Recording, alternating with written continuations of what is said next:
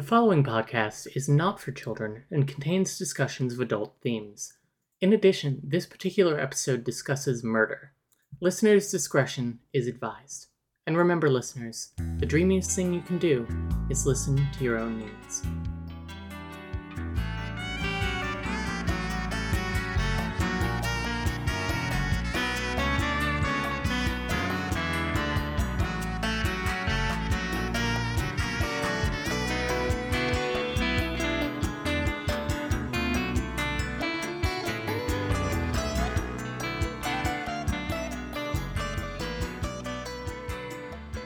Hello, and welcome back to the Three Little Words podcast, where we read and rank romance novels on steaminess, dreaminess, and meminess. I'm Nicole. And I'm Claudia. And today we will be discussing Nanny and the Beast, a billionaire mafia romance by Georgia LaCar.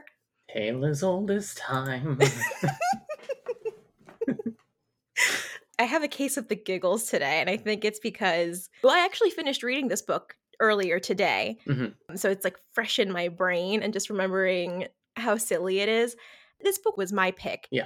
Do you remember the context of me picking this book? No. Because I'm pretty sure we were like scrolling through Goodreads and we were clicking on like random tags and stuff. And I saw this and I was like, oh my God, we have to read this. It looks so ridiculous. That sounds right. We must have just found it randomly. I think that's what it was. Because how else would I have found this treasure here? I think our pattern is typically that you find your books somewhat randomly, and I find my books by going, is there a book that's a romance novel about this? Yeah.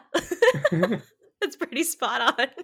So, Claudia, Initial thoughts on the book. Nicole, when you gave this book to me, I looked at it, I read the summary, I saw the art on the cover, I read the first couple pages, and I was like, this book is going to be a fucking chore. I better get started on it now. 2 weeks between our last recording and this one, so that I can actually finish it in time and not have to read it in like 2 days and make myself suffer.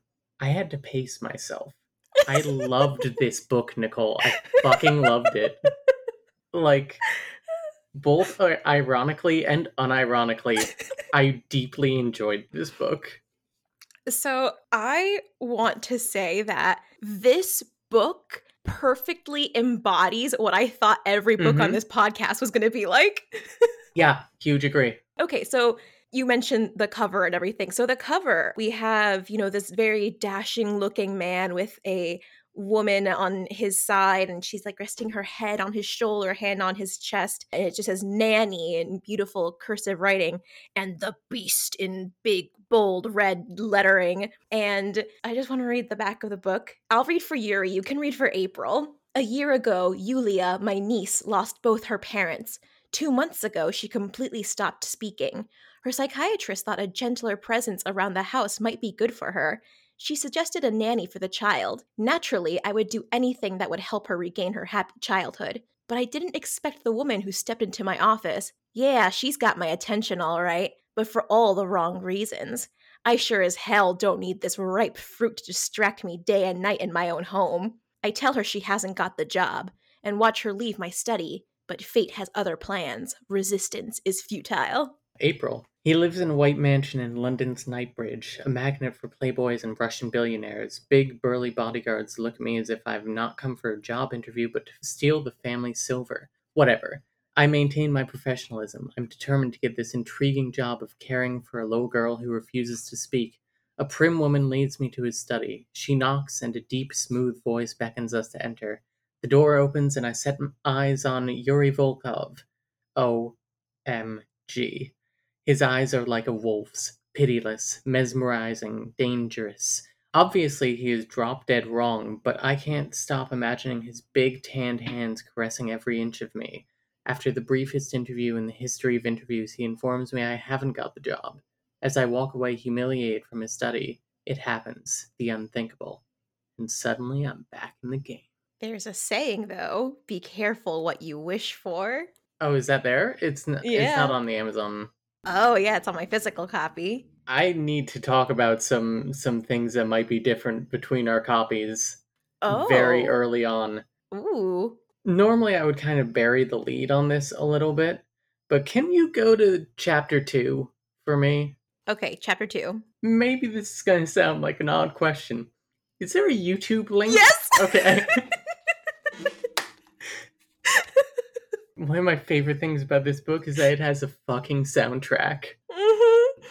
I was wondering if they would take it out completely for the print version because it's like, how are you gonna follow this somewhat long YouTube link? Oh, let me just manually type in youtube.com/watch V equals capital SG lowercase y capital O lowercase a capital C X lowercase R 8 capital L lowercase W.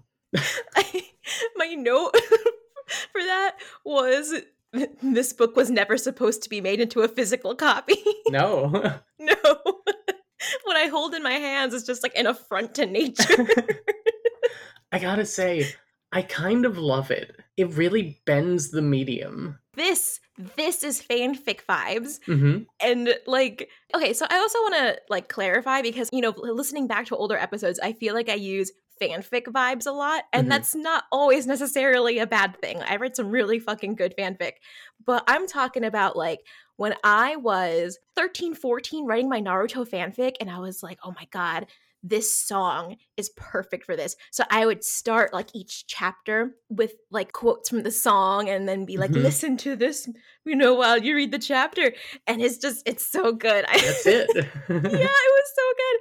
I laughed like physically out loud when I saw this fucking YouTube link. Yeah. It tickled me. I saw it and I was like, what on earth could that possibly be? And I followed it. And it's a link to the music video for the Rolling Stones' Start Me Up, which is just amazing. Also, the song choice that Georgia Lacar has for this whole book, largely pretty good, I gotta say. Yeah, I noticed that too. I think there were like one, maybe two songs I didn't recognize because for the most part, there was also just like a little snippet, just like Mhm. a one line from the song Yeah. underneath the link. And so I would recognize it that way because I'm like, I'm not typing out this whole fucking link. Are you kidding me? It might be easier on like the ebook. You just click on it. Yeah. Not here. So there is a chapter that's titled, what is it? There must be some kind of way out of here. It's a line from All Mhm. Along the Watchtower. I was like, okay, cool. I like All Along the Watchtower. It is a cover of it Oh. from, I think the show is called Lucifer. Oh, yeah, that's a show. It's god awful. Oh, really? I'm sorry, Georgia Lacar. Horrible choice. It sounds awful. Oh, This man no. cannot sing in the way that this song is supposed to be sung. Oh, no. And it's like a piano cover too. Oh, yeah, I didn't even think about covers. I was just thinking, oh, like that. This is the song. That did not even come across as an option in my brain. Yeah. Another thing I want to point out before we like really get into it is Mhm. that it's not every other chapter, but these chapters do alternate between the point of view of April, our female lead, and Yuri, our male lead. Mhm. So we start in April's point of view. She's going to interview for a nanny position, and she rolls up to this mansion. It's like fucking stunning. It's beautiful, lavish, all those thesaurus abusing words. Mhm. And she finds herself in like a waiting room with two other nannies, one whom she recognizes from, I guess, a company she used to work for, and then another one from somewhere else. Leading up to their first meeting, we have a couple. I feel like I highlighted a lot of stuff in this book because a Mhm. lot of this stuff like really tickled me. The first thing being the goon who was walking her towards the waiting room area. His name was Brain, but my brain kept reading it as Brian, and I Yeah, was like, Brian. because that's a much more sensible name.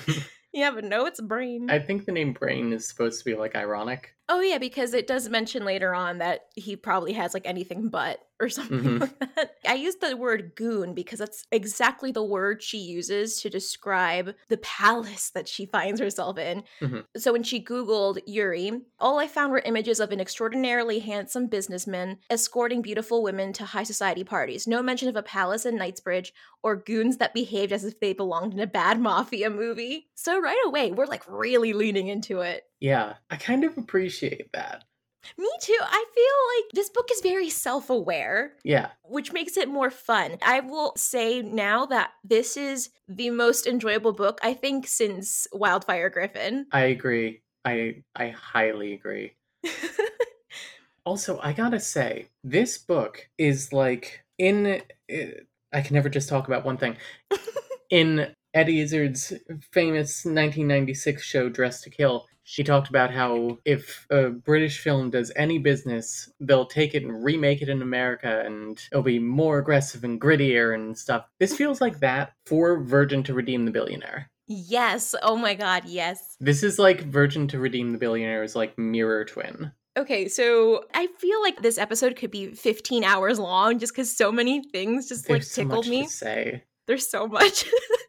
So this line, there was one picture of him though playing polo in Windsor, which caught my attention. Something about the expression in his eyes as he leaned down to swing his mallet. Here was a man who got what he wanted. And then skip forward a bit. A man who you allowed into your body. Did I just go there? I crushed the thought. And I just thought that was so funny. I'm like, polo, as far as I know, is not a very sexy sport. Maybe it is for like white people across the pond, but just, I don't know. I I don't know. mean, it does have every girl's favorite thing, horseback riding. Oh. Do you think April is a horse girl, but she just never mentions it? I'm going to say yes. Yeah. Because, I mean, there's a full paragraph dedicated to this polo picture. So I'm going to say yes. I also highlighted like a man you allowed into your body. Did I just go there? It felt like such an awkward line. Yeah. There are a lot of times where we get her, I mean, like even his internal monologue, and they're very similar. Hmm. Which I think is really funny. And so they'll have a lot of like these kind of intrusive thoughts and they'll be like, oh no, I can't think about that. Yeah. So right before we actually meet Yuri, at the end of chapter 1, we get another little thing that tickled me here. Good lord. No, it was actually right before that. Oh. So she was saying how she was pretty confident that she would get the job. Here she says, I was good at my job. They called me the child whisperer back at the agency. I had tamed spoiled, rich kids, brats with behavioral problems, sick kids. So far, no kid has defeated me. And my note here was me playing Fortnite. What was your highlight there? She opens the door and sees Yuri for the first time. I almost called him Victor. Oh no. Good lord, it must be the devil himself sitting behind that desk because only the devil could be so darkly handsome. It's like, could he? I guess. Oh, see, now we have to look up Lucifer and see if the person who plays Lucifer is hot. I know nothing about this show other than the fact that there is a show named Lucifer. Listen, I'm a big dyke, but even I'm like, Tom Ellis looks like a dork in this picture, but let's see him in a. Oh, okay. Oh, this is definitely who she had in mind when she was writing this book, yeah, but with blue eyes. yeah. Yeah, We see you, Georgia. we see you. You can't hide. Do you think this was a Lucifer fanfic? I gotta know. I'm going on fucking AO3 because the way it's written, it felt very like AO3 structured. Yeah. I gotta know. Lucifer Nanny. I'm like looking her up to see if I can find anything. Yeah. So her website just says Georgia writes contemporary and erotic romance from a little old 19th century romantic cottage surrounded by a magical garden filled with fruit and walnut trees. Oh, God, I wish that were me. Yeah. When she is not feeding words into her laptop, she can be found lost in the long walks in the woods, particularly on moonlit nights and often with the man of her dreams. Oh. Aw, Good for her. good for her. I didn't find anything searching Nanny in Lucifer on AO3. Okay, so chapter 2, we get our first YouTube link. What was the song again? This was Start Me Up by Rolling Stones. Yes. So, I forgot her name already. April walks in, and Yuri has 3 thoughts pop into his head upon her entering. First, she looked nothing like the photograph in her file. Second, she wasn't one of the classical beauties I usually hooked up with. Third, lust. Pure, unadulterated lust flowed like fire in my veins. God, I wanted this woman.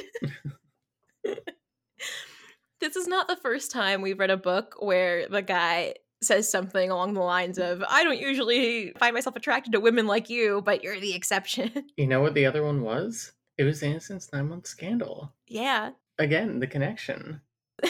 I also gotta say, something with Victor's. Fuck. Something with Yuri's inner monologue that I found very funny is that he says fuck so often. So often. I say fuck a lot, but even I was like, okay, you don't gotta use that for every word. That's not the only adjective there is. There's, I think, like one sentence where he says fuck like 4 times in a row because he uses it in different ways, like fuck, fucking, fucked, fucker. Yeah. It's just a very versatile word. It is. But again, I find it so funny when the male leads are always like, oh, like you're not conventionally attractive or whatever. And then he even says here, so when he's like taking her in fully, even in the cheap shirt buttoned up to her neck and loose gray suit, she was sexy as fuck. I don't know why he's like, I don't normally go for girls like you because she sounds like she's fucking hot, to be honest. Yeah, I don't know. Whatever. And then I did not highlight this, but I do want to point it out because I just noticed it. He says she walked with a sure feline glide. She's compared to cats very often throughout the book, numerous times. I think she's also compared to rabbits a couple of times. Rabbits at first, and then once their relationship gets a bit more fiery, she's referred to as a wildcat. Spoilers. That makes sense, yeah. So he has a very brief interview with her, and he's like, all right, we'll call you. And first of all, when he like dismisses her from the interview, her eyes widened. God, they were fucking beautiful. I felt my I felt my cock twitch and come alive. I highlighted that too. Well, you know, there was sentient cock. Oh no. But yeah, he dismisses her because he's like, she's so sexy, I won't be able to control myself. Which, in all fairness, turns out to be completely true. Yep. April's like, just be honest with me, did I not get the job? And he says, you didn't get the job. And she says, why? And he says, do you want me to be honest with you, Miss Winters? Naturally. I walk around the desk and she took a step back. The move was instinctive and told me clearly the lust I felt wasn't one-sided. She wanted me to, because that's what taking a step back from somebody approaching you always means. They want you just so bad. We faced each other and I felt it instantly. We were natural-born adversaries. We'd fight like cats and dogs at every turn. Even if I wanted to hire her, I couldn't. Because, I said, and shot out a hand. My movement was so quick and unexpected she didn't even have a chance to react. I pulled her towards me and her luscious curves slammed into my body. So hard, she gasped, her mouth falling open with astonishment and excitement. No mistaking that. Of this, I murmured as my mouth crashed down on hers. For at least a whole instant she remained so shocked she was frozen, then she began to struggle. I didn't let go. I waited for the natural desire between us to burst into flames. And it did. And they start making out. Sir, this is a Wendy's. I actually wrote that. But I mean, I wrote, sir, this is a job interview. But like, it wasn't fire. It was a volcano that erupted between our bodies. We devoured each other. My hands slipped to her ass and squeezed. It was a fine ass. I could already see it bare and my palm print on it. I could tell she was completely and utterly lost. I could have taken her right there on my desk. Sir, this is a job interview. Relax. Get the spray bottle. Horny be gone. So she slaps him because he really came on to her there. And, you know, she does want it. But, you know, still, like... I think that is the most forceful first kiss we've ever had. Absolutely. Actually, per a Goodreads review, I'm trying to, you know, find reviews now for books. Mm-hmm. We had a nice short and sweet one for Sunny Says. I couldn't find a short one for here, but one of the reviews does say, no, no, no. It had so much promise, but there is absolutely nothing right about that first kiss, even if in the book she says she liked it afterwards. So far, I don't like either of the main characters. Him being good looking and rich does not make this okay. It makes it more wrong. Her accepting it and saying she liked it makes me dislike her more. It's far-fetched and disempowering. The thing, though, there is a lot of, like, dubcon in this book, a little Yeah. bit. Dubious consent, for those not in the know. But I didn't mind it. In other books, this has really like turned me off and made me upset. But for some reason, I don't know if it's because the tone is so like escalated and it feels like it's so like leaning into itself. I think it's more that April fights back. Mm-hmm. April doesn't let him push her around unless she really wants to. Like, I mean, after this kiss, she slaps the shit out of him. And he reassures us readers that he could have definitely stopped her at any time, but he didn't. Which, yeah, sure, Yuri. But I don't know, there are scenes later where he's being like very sexually forceful with her. And I was actually like, I kind of like this. I mean, you mentioned it, how probably because it leans into itself so much. And I think that's what made me able to like actually read through this, because Yeah. I feel like in other books that we've read that have had like dubcon, the book has tried to take itself too seriously, Mm-hmm. which makes it worse in a way. It makes it more realistic. Whereas, I mean, like the whole premise of this is so far fetched, it's so wacky, honestly, Yeah. that it doesn't seem as aggressive. Yeah. Apart from this scene and this kiss, or at least the initiation of this kiss, all of the other times really it feels like play. Hmm. It doesn't feel like assault. It feels like play. Yeah. And I think that is what I liked about it. Hmm. I also just like that this book was fun. It was really fun. It was enjoyable. It wasn't just a dread to read. I think it I'm going to be talking about Innocence 9 Month Scandal several times during Oh this yeah, for sure. episode. Well, I mean, especially in this episode. I feel we Yeah. do it all the time Yeah. anyway, but especially in this episode. Yeah, the Danny Collins fans have logged on. Yeah. Danny Collins, we love you.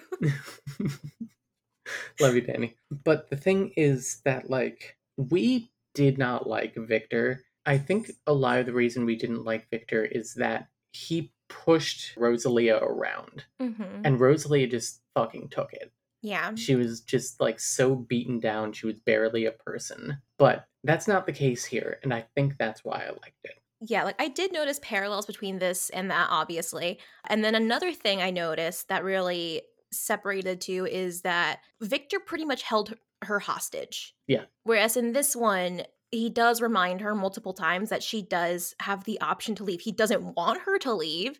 And there is one point where, he's like, no, you're not leaving. But then he said, after a week, you can leave. Yeah. So, like, just to kind of, give him one last hurrah. Yeah. Because I mean, Rosalia's circumstances were insane. She was in a different country. I was like, okay, we're gonna stop talking about that. Go listen to that episode. Yeah, listen to our second episode. Innocence 9 Month Scandal is an all-time classic. Listen to the first two episodes, Yeah. because you'll understand the second episode better if you listen to the first episode. That's true. And maybe Yeah. you should listen to like episodes 3 through 10. Just Yeah. like while you're there. Yeah, exactly. Might as well. So she smacks him and and he smiles and she leaves. As she's leaving, this little girl like comes out from behind a curtain in the room that she was waiting in before, where the couple of other nanny candidates were, the nandidates. And this little girl, like, who is apparently hiding behind a curtain the whole time, comes running out. This is Yulia, who is Yuri's niece. Also, my dyslexic ass sometimes had to look a couple of times to process if I was reading a scene with Yuri or Yulia. Oh. Just because, like, the first two letters, and there's an I in there, and Hmm. it threw me off a couple of times. It's not the author's fault, I'm just fucking dyslexic. So this little girl, she doesn't speak. She apparently hasn't spoken for like 6 months. They get into this later, but it's important to know now, frankly. Yori went on a trip, and then when he came back, Yulia seemed very afraid of him and wouldn't speak to anyone. She communicates solely through like body language and through this little pink notebook that she has. She writes in it and then tears out pages and gives it to people. So this little girl like runs up to April and she writes down "Don't go." April's like, I'm sorry, I didn't get the job." And then she writes, "Don't leave me." I have that highlighted because I'm like, yo, this child is asking for help. Like, that's fucking Yeah. terrifying. If a child came up to me and was asking me for help, I'd be like, Jesus fucking Christ, like, what's going on here? Yeah. Let's talk about this now. What are your thoughts on Yulia? She's a character.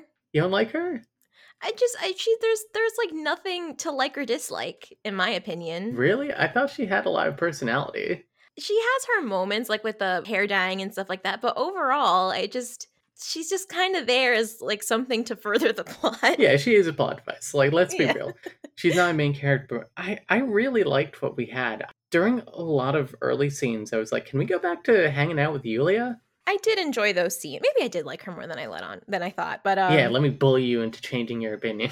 yeah, well I mean this happened with what's it called? The fucking uh the Sonny says.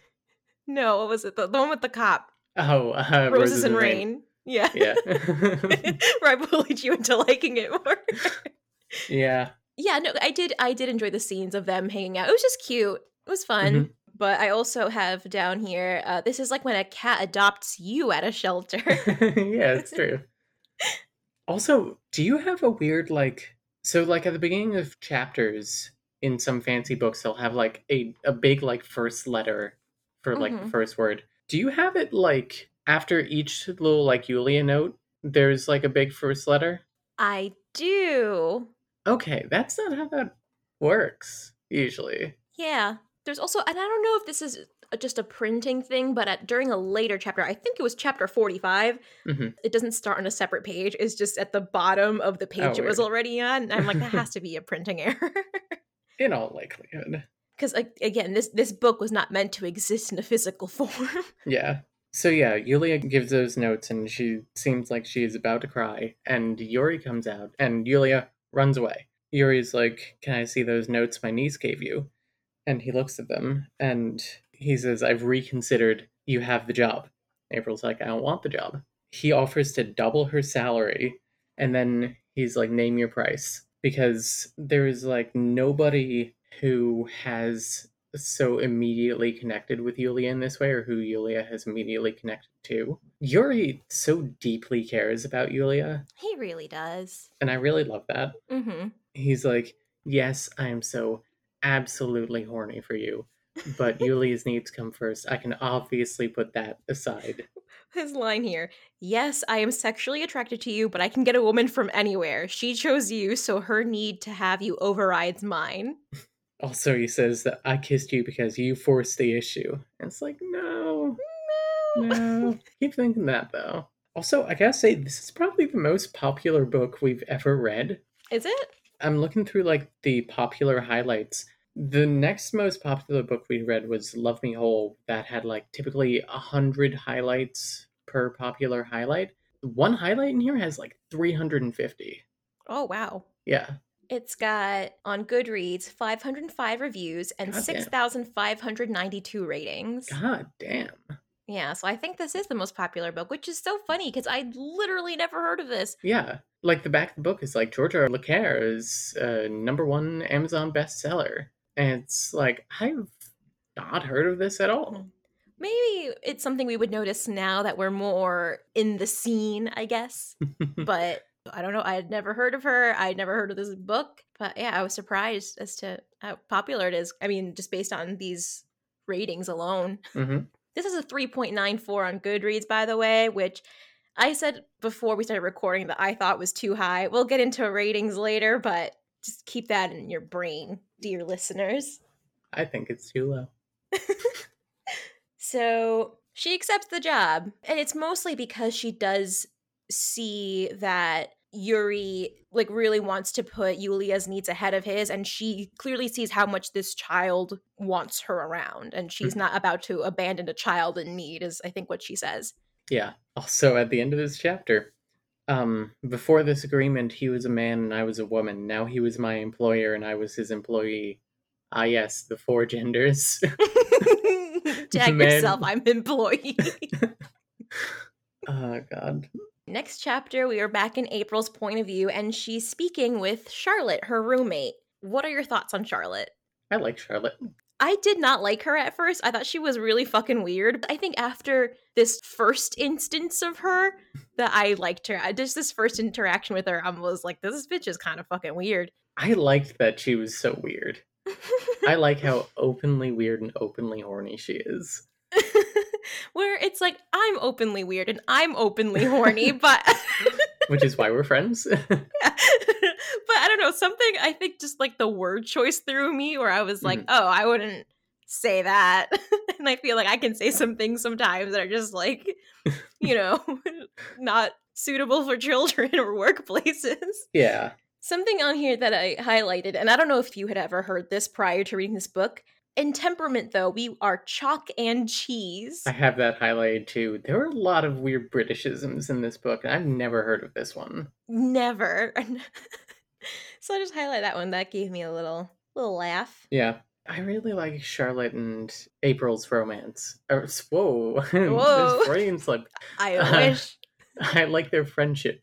Me too. I do have a couple notes later on, because again, I don't really care for her in this first scene, but later on, I do have notes where I say something along the lines of like, oh, she's such a good friend. Mm-hmm. Because she really does have some really good moments in here. They're like sisters. I don't think they fully get into it for a while, but April grew up in the foster system because her mother, like, put her up for adoption when she was, like, 6. Foster system, another parallel to Yeah. Return the Billionaire. How do you think that April and Victor Kane, Kane Michaels, Michael Caine. every time. I feel like she would get on better with Victor Rohan than Kane Michaels. Oh, Because Kane, I feel like, isn't too like alpha for her, you know? that's true. He's not alpha enough. He's a fucking beta scrub. I think that Yuri would fucking eat Rosalia alive. Oh my god, that poor girl. I'm going to promise to Danny Collins that I will mention her in every episode. And I've broken that promise today. So they're talking here, and also Charlotte is also a nanny, so they're, they are very similar people. Well, not really, but I mean, they run in a lot of the same circles and stuff, even professionally, and then them being friends and roommates and stuff. Mm-hmm. So their lives are very intertwined, is what I'm trying to say. Yeah, they're childhood friends. Charlotte basically adopted April. Yeah, which they mentioned later on. I thought that was very cute. Yeah. I also appreciate how frank Charlotte is about, like, hey, this man sexually assaulted you. Mm-hmm. Can you be a little less weird about it? Yeah, she says, oh my god, she spat. What a bastard. You should report him to the police. That's sexual harassment right there. And then she says, it wasn't as bad as that, Charlotte. To which Charlotte says, what do you mean it wasn't as bad as that? You don't think it's harassment when a complete stranger who is supposed to be interviewing you for a job to take care of his niece jumps on you like that? And it's like, yeah. I love that the book points it out. Because so many other books would be like, oh, Charlotte here is like, what the fuck is going on? So we have April thinking about Yuri again. Nothing I'd learned and known about myself in my 26 years had prepared me for the way my body reacted to Yuri Volkov.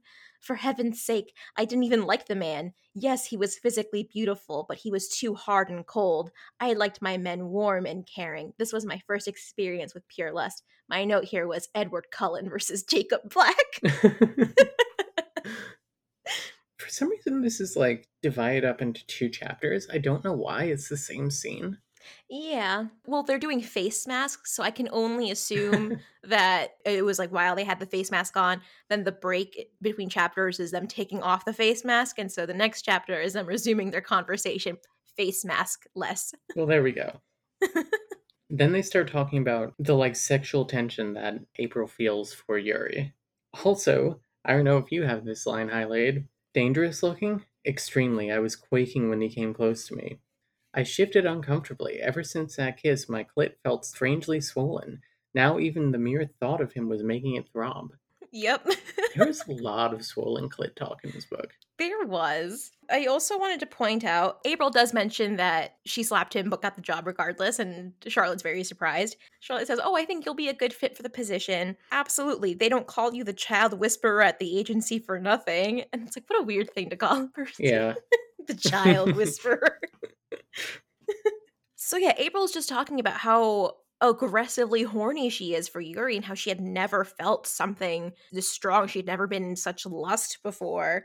Another thing I highlighted on that same exact page is a swollen clit. I've never felt like this before. Oh, Charlotte, I wanted to fuck him right there. Charlotte's hand flew to her mouth.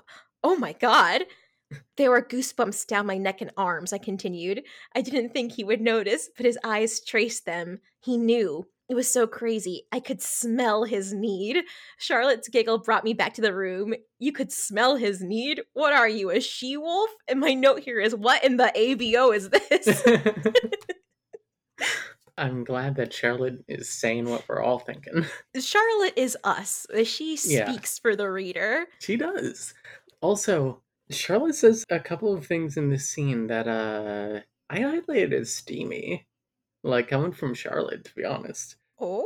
April says, I felt like I was on fire. I don't know how it happened, but when his lips met mine, I felt as if I were melting. I couldn't even feel my legs. There was literally a fire in the pit of my stomach. Girl, put that out. I really thought I was going to pass out. All I wanted to do was have him inside me. Just once, not more. He'll ruin me otherwise. And I want to watch. The words slipped out before she realized it. Our eyes clashed together before she could regain her senses. I shot out my feet and kicked her off the couch. Get out, you creep. Your 10 minutes are over. Laughing, she pulled the mask off her face. Wow, busted. Oh, damn it. She pulled the mask off her face and hurried away from my attention. I'm not even going to take that back. From all you said, assuming you weren't exaggerating, I'd pay money to watch him pounding into you grabbing those thick muscles for dear life. It's like, ooh, Charlotte. See, I highlighted that for a different reason because I didn't find the dialogue believable at all. I feel like it was supposed to hit a certain way, and I guess it got you. It did not get me. That's, different strokes. Yeah. Haha. Charlotte's like, what if he has a small cock, though? I gotta say, it's not about the size of the boat, ladies. It's about the motion of the ocean. So that bit before that, the part you highlighted as steamy, I was like, eh. And then right after that, when she was talking about like, oh, what if he has a small cock though, got me again. I was like, all right, Charlotte. I'm going there to be the nanny of a seriously unhappy little girl, not to report to you on the size of his cock. Her smile was demonic. You've obviously never heard of multitasking. And she does end up multitasking, spoilers. Oh, and here is where we get a little hint as to what's really going on. While April was at her interview, Charlotte did some digging. So she says here, in fact, while you were at your interview, I did a little research and in the tabloids, are you kidding me? They're not entirely wrong about everything, she defended. And the word is, Yuri Volkov is somehow connected to the Russian mafia. Yeah. Oh my god. Oh no, how could this be? Oh my god. The Russian mafia in my mafia/nanny fiction? Oh my god. Who'da thunk? So they're wrapping up their conversation, and April says, you want to know something weird? While I was with Yuri, he made me feel safe, absolutely and completely safe. For that moment, I was his woman, and every other man knew not to even come near his possession. My note there was, is this supposed to be hot? Because I didn't find it hot.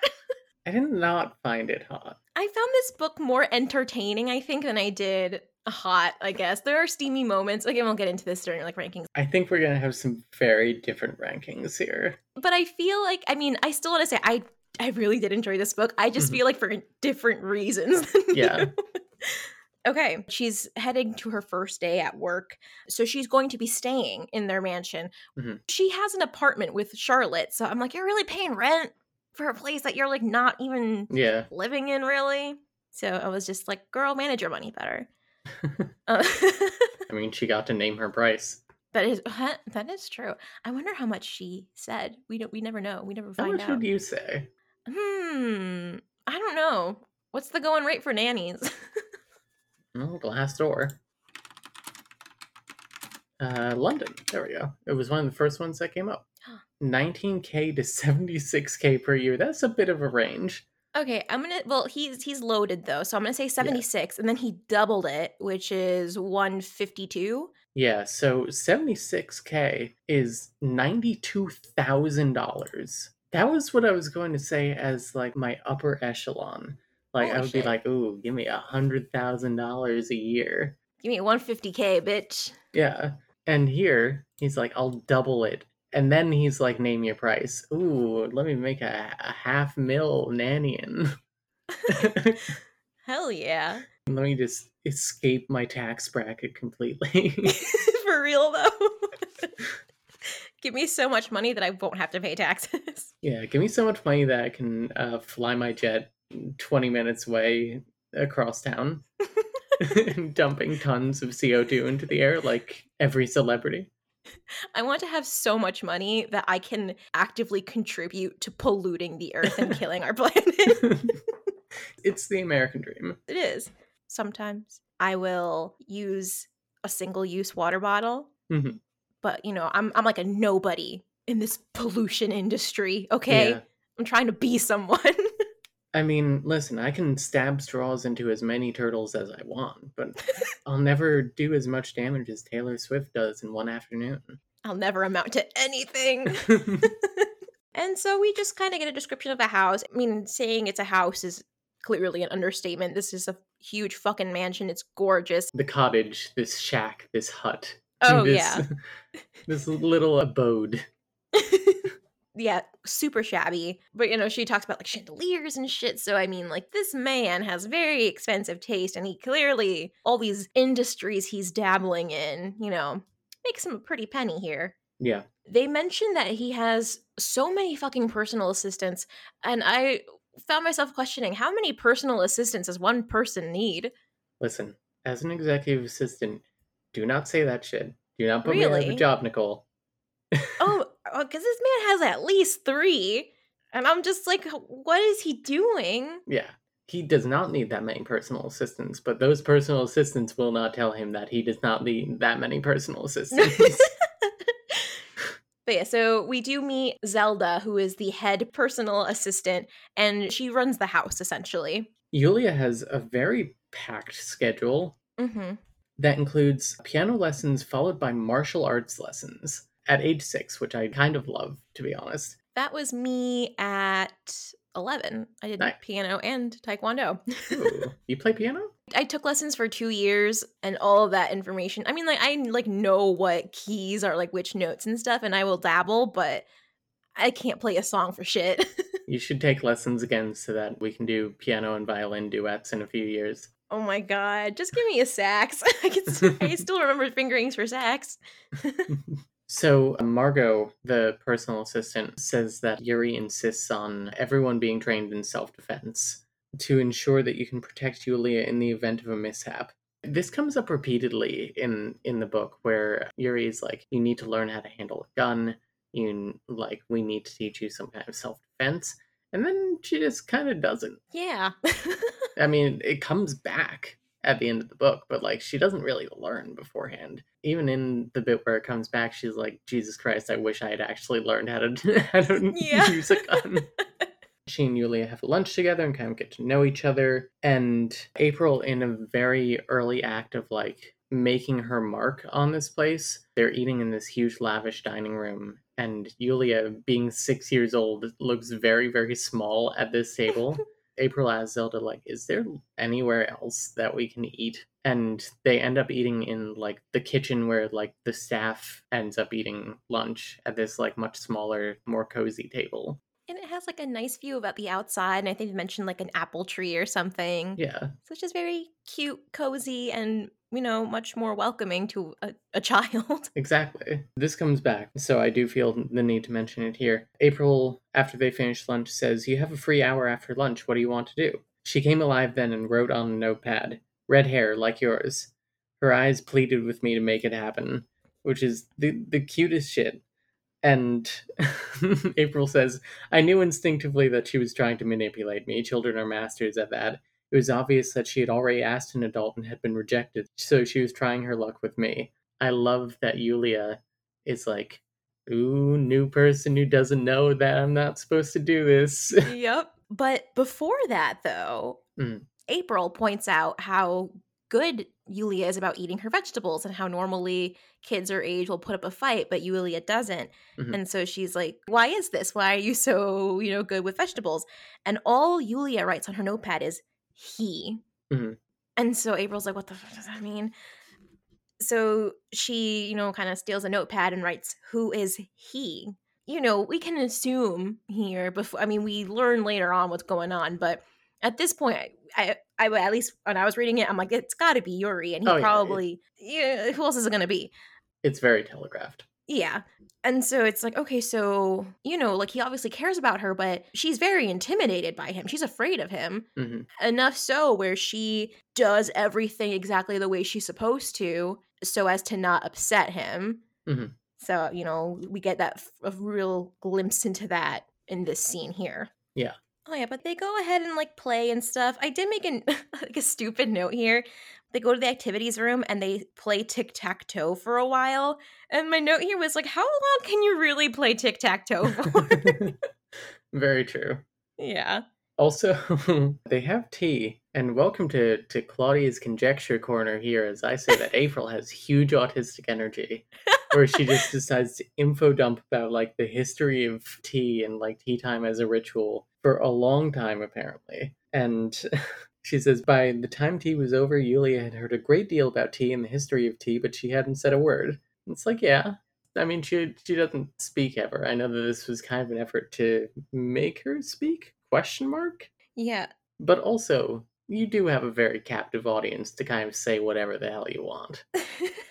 Very true. But I thought it was so funny. I mean, she says, I had once considered myself reasonably clever. I had never failed to entertain children and elicit squeals, laughs, and chatter. From Yulia, I got nothing.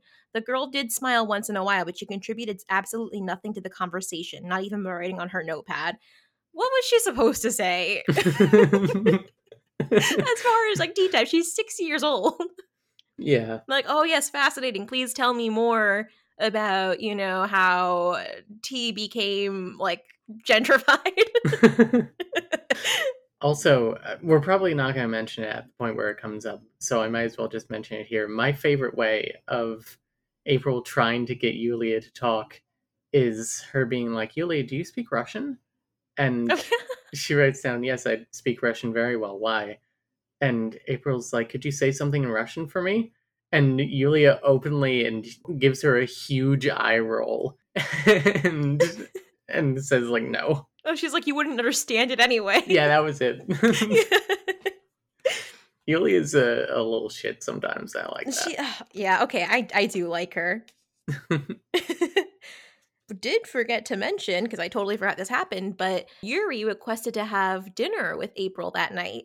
Yes. So once she puts Yulia to bed, she makes her way downstairs to the fancy dining room where he's waiting for her. And she's expecting to sit 50 miles away on the opposite end of this long ass table, but he's like, nah, come here. You're sitting next to me, babe.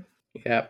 Also, I kind of liked their first little interaction here where she apologizes for being late to dinner. And he says, it's the prerogative of a beautiful woman to make an entrance. I did highlight that as well. It's very charming. Well, I just said me showing up anywhere, not because I have like poor time management skills or I'm running on colored people time. It's like, this is intentional, I swear. Oh, boy.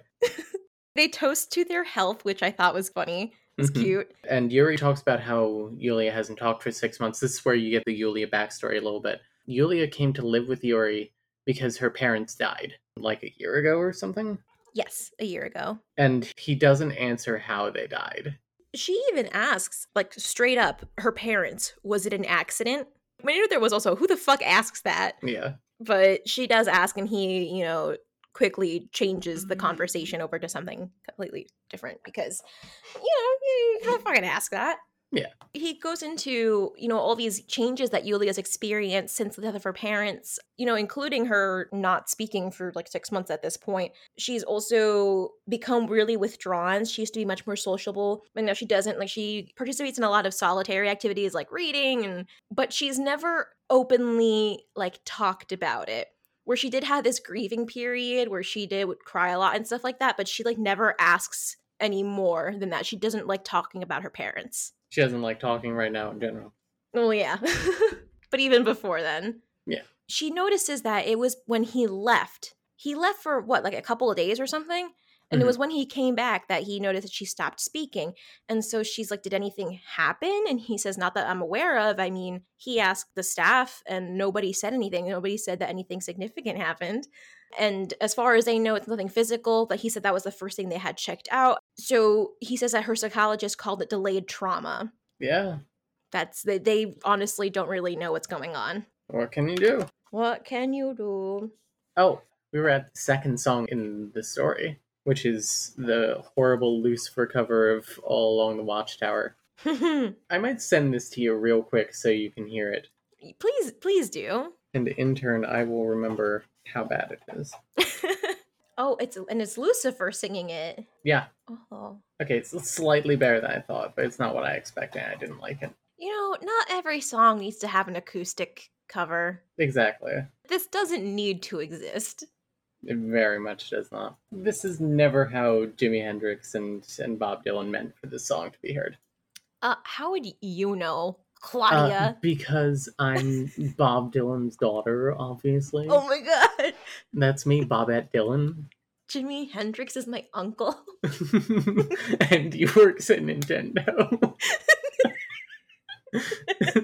So we're in Yuri's point of view now. I also like how it's always Yuri's chapters that have the songs. Yeah. What does that say about him as a character? He's just always got music in his brain, like me. Maybe like 90% of his brain space is occupied by song lyrics instead of something useful. Anyway, we got pick up pace here. We're an hour and 15 in and only 25% of the way into the book. Jesus Christ. Every episode now is like a 4-hour recording. Oh god, we need to shut up. Okay, so we get it from Yuri's point of view, and he hates to see her go, but he loves to watch her leave. I gotta read this line. I'd had so many women in my lifetime. They'd all met me on their knees, eager to please, their mouths open, ready to swallow anything I cared to spurt. I just wrote, I just have it highlighted on the next page. Okay, so even today, I had to pretend to enjoy my dinner when all I wanted to do was bury my face between her legs. Sure, she would struggle, but I would enjoy that as well. And my only note here is a little drawing of a red flag. My favorite part of this. With a smile, I left the dining room. The heat she had stirred inside me gnawed at my insides. My cock hung heavy and hard. I headed out to the pool to cool off, but 20 laps later, I was still thinking of spreading her legs, and my dick was still hard as a rock. Okay, so we're about to get into our first, explicit scene. Yeah. I actually really enjoyed this one. I gotta say, Georgia Lacaire can fucking write a sex scene. There are some times where they were kind of goofy to me, but this was okay. He's in the pool, right? Mm-hmm. And he swims naked. He always swims naked. With my back against the wall of the pool, I shut my eyes and fisted my cock. Her image rose into my mind, that plump mouth stretched around my thick head, those beautiful emerald eyes staring up at me as I fucked her mouth. I gripped the pool's edge. I was already so close to exploding, I conjured up the scent of her cunt, and just like that, I exploded. Growling like a beast, I came, hot cum spurting from my cock and into the blue of the water. And he fucking hears a sound, and it's April standing at the edge of the pool, just staring at him with, her mouth agape. How long do you think she had been there? Oh, the whole time. This book is the most explicit any sex scenes that we have read have been. Even more than Love Me Whole. Oh, for sure. Literally reading this, though, I was like, oh, Claudia's gonna love this shit. She's been asking for porn. It's porn, baby. I was so hype. So she was clearly there to go for a swim and just happened upon her employer just fucking jerking himself off. He says, you wanted to swim, go ahead. My note here was, bro, you just came in that pool, yeah. My dude. It's so gross. Oh, also, we get the only chapter where April has a song. Oh. Which is this sex scene. We do get one. This song is, first of all, is a lyric video. Oh my god. Is by Sugar Babes, Too Lost in You. Ah. This is a 7 million view video from 13 years ago. This is old school YouTube. It's Square. Oh my god. Anyway. Back in the day. Oof. She gets into the pool because she like can't say no, so she's like tucked away in a corner, very uncomfortable, having witnessed what she just witnessed. Yeah. Also, I'm sorry, I gotta read this YouTube comment on Sugar Babe's Too Lost in You lyrics. Victoria MM, 10 years ago, said, "Everyone says love hurts, but that's not true. Loneliness hurts. Rejection hurts. Losing someone hurts. Everyone gets these thing confused with love. But in reality, love is the only thing in this world that covers up all the pain and makes someone feel wonderful again." Also, there's so many like weird line breaks in, you can't see it, but there's so many weird line breaks in her comment. It makes it very difficult to read. Victoria, proofread, please, next time. I expect my YouTube comments to have MLA formatting. Please cite your sources or else. So she's in this pool, she's uncomfortable as fuck, and she's super fucking horny. Mhm. I wanted to trace the sculpt of those abs with my tongue, and of course, there was his cock. Of course. How Charlotte would howl when I told her just how big it was. He had a very sizable one, and from what I could see, any woman should think twice about letting such a monster inside her. Which, like, ow. I'm not gonna learn how this feels for a couple years yet, but it sounds like that could be pretty painful. She can't get the image of him beating himself off out of her brain. It's just, Mm-hmm. so good. She loves that. And she's like, oh, like, Mr. Volkov. And he says, Yuri, call me Yuri. It's very sexy, I guess. And so, she says, maybe you shouldn't have hired me.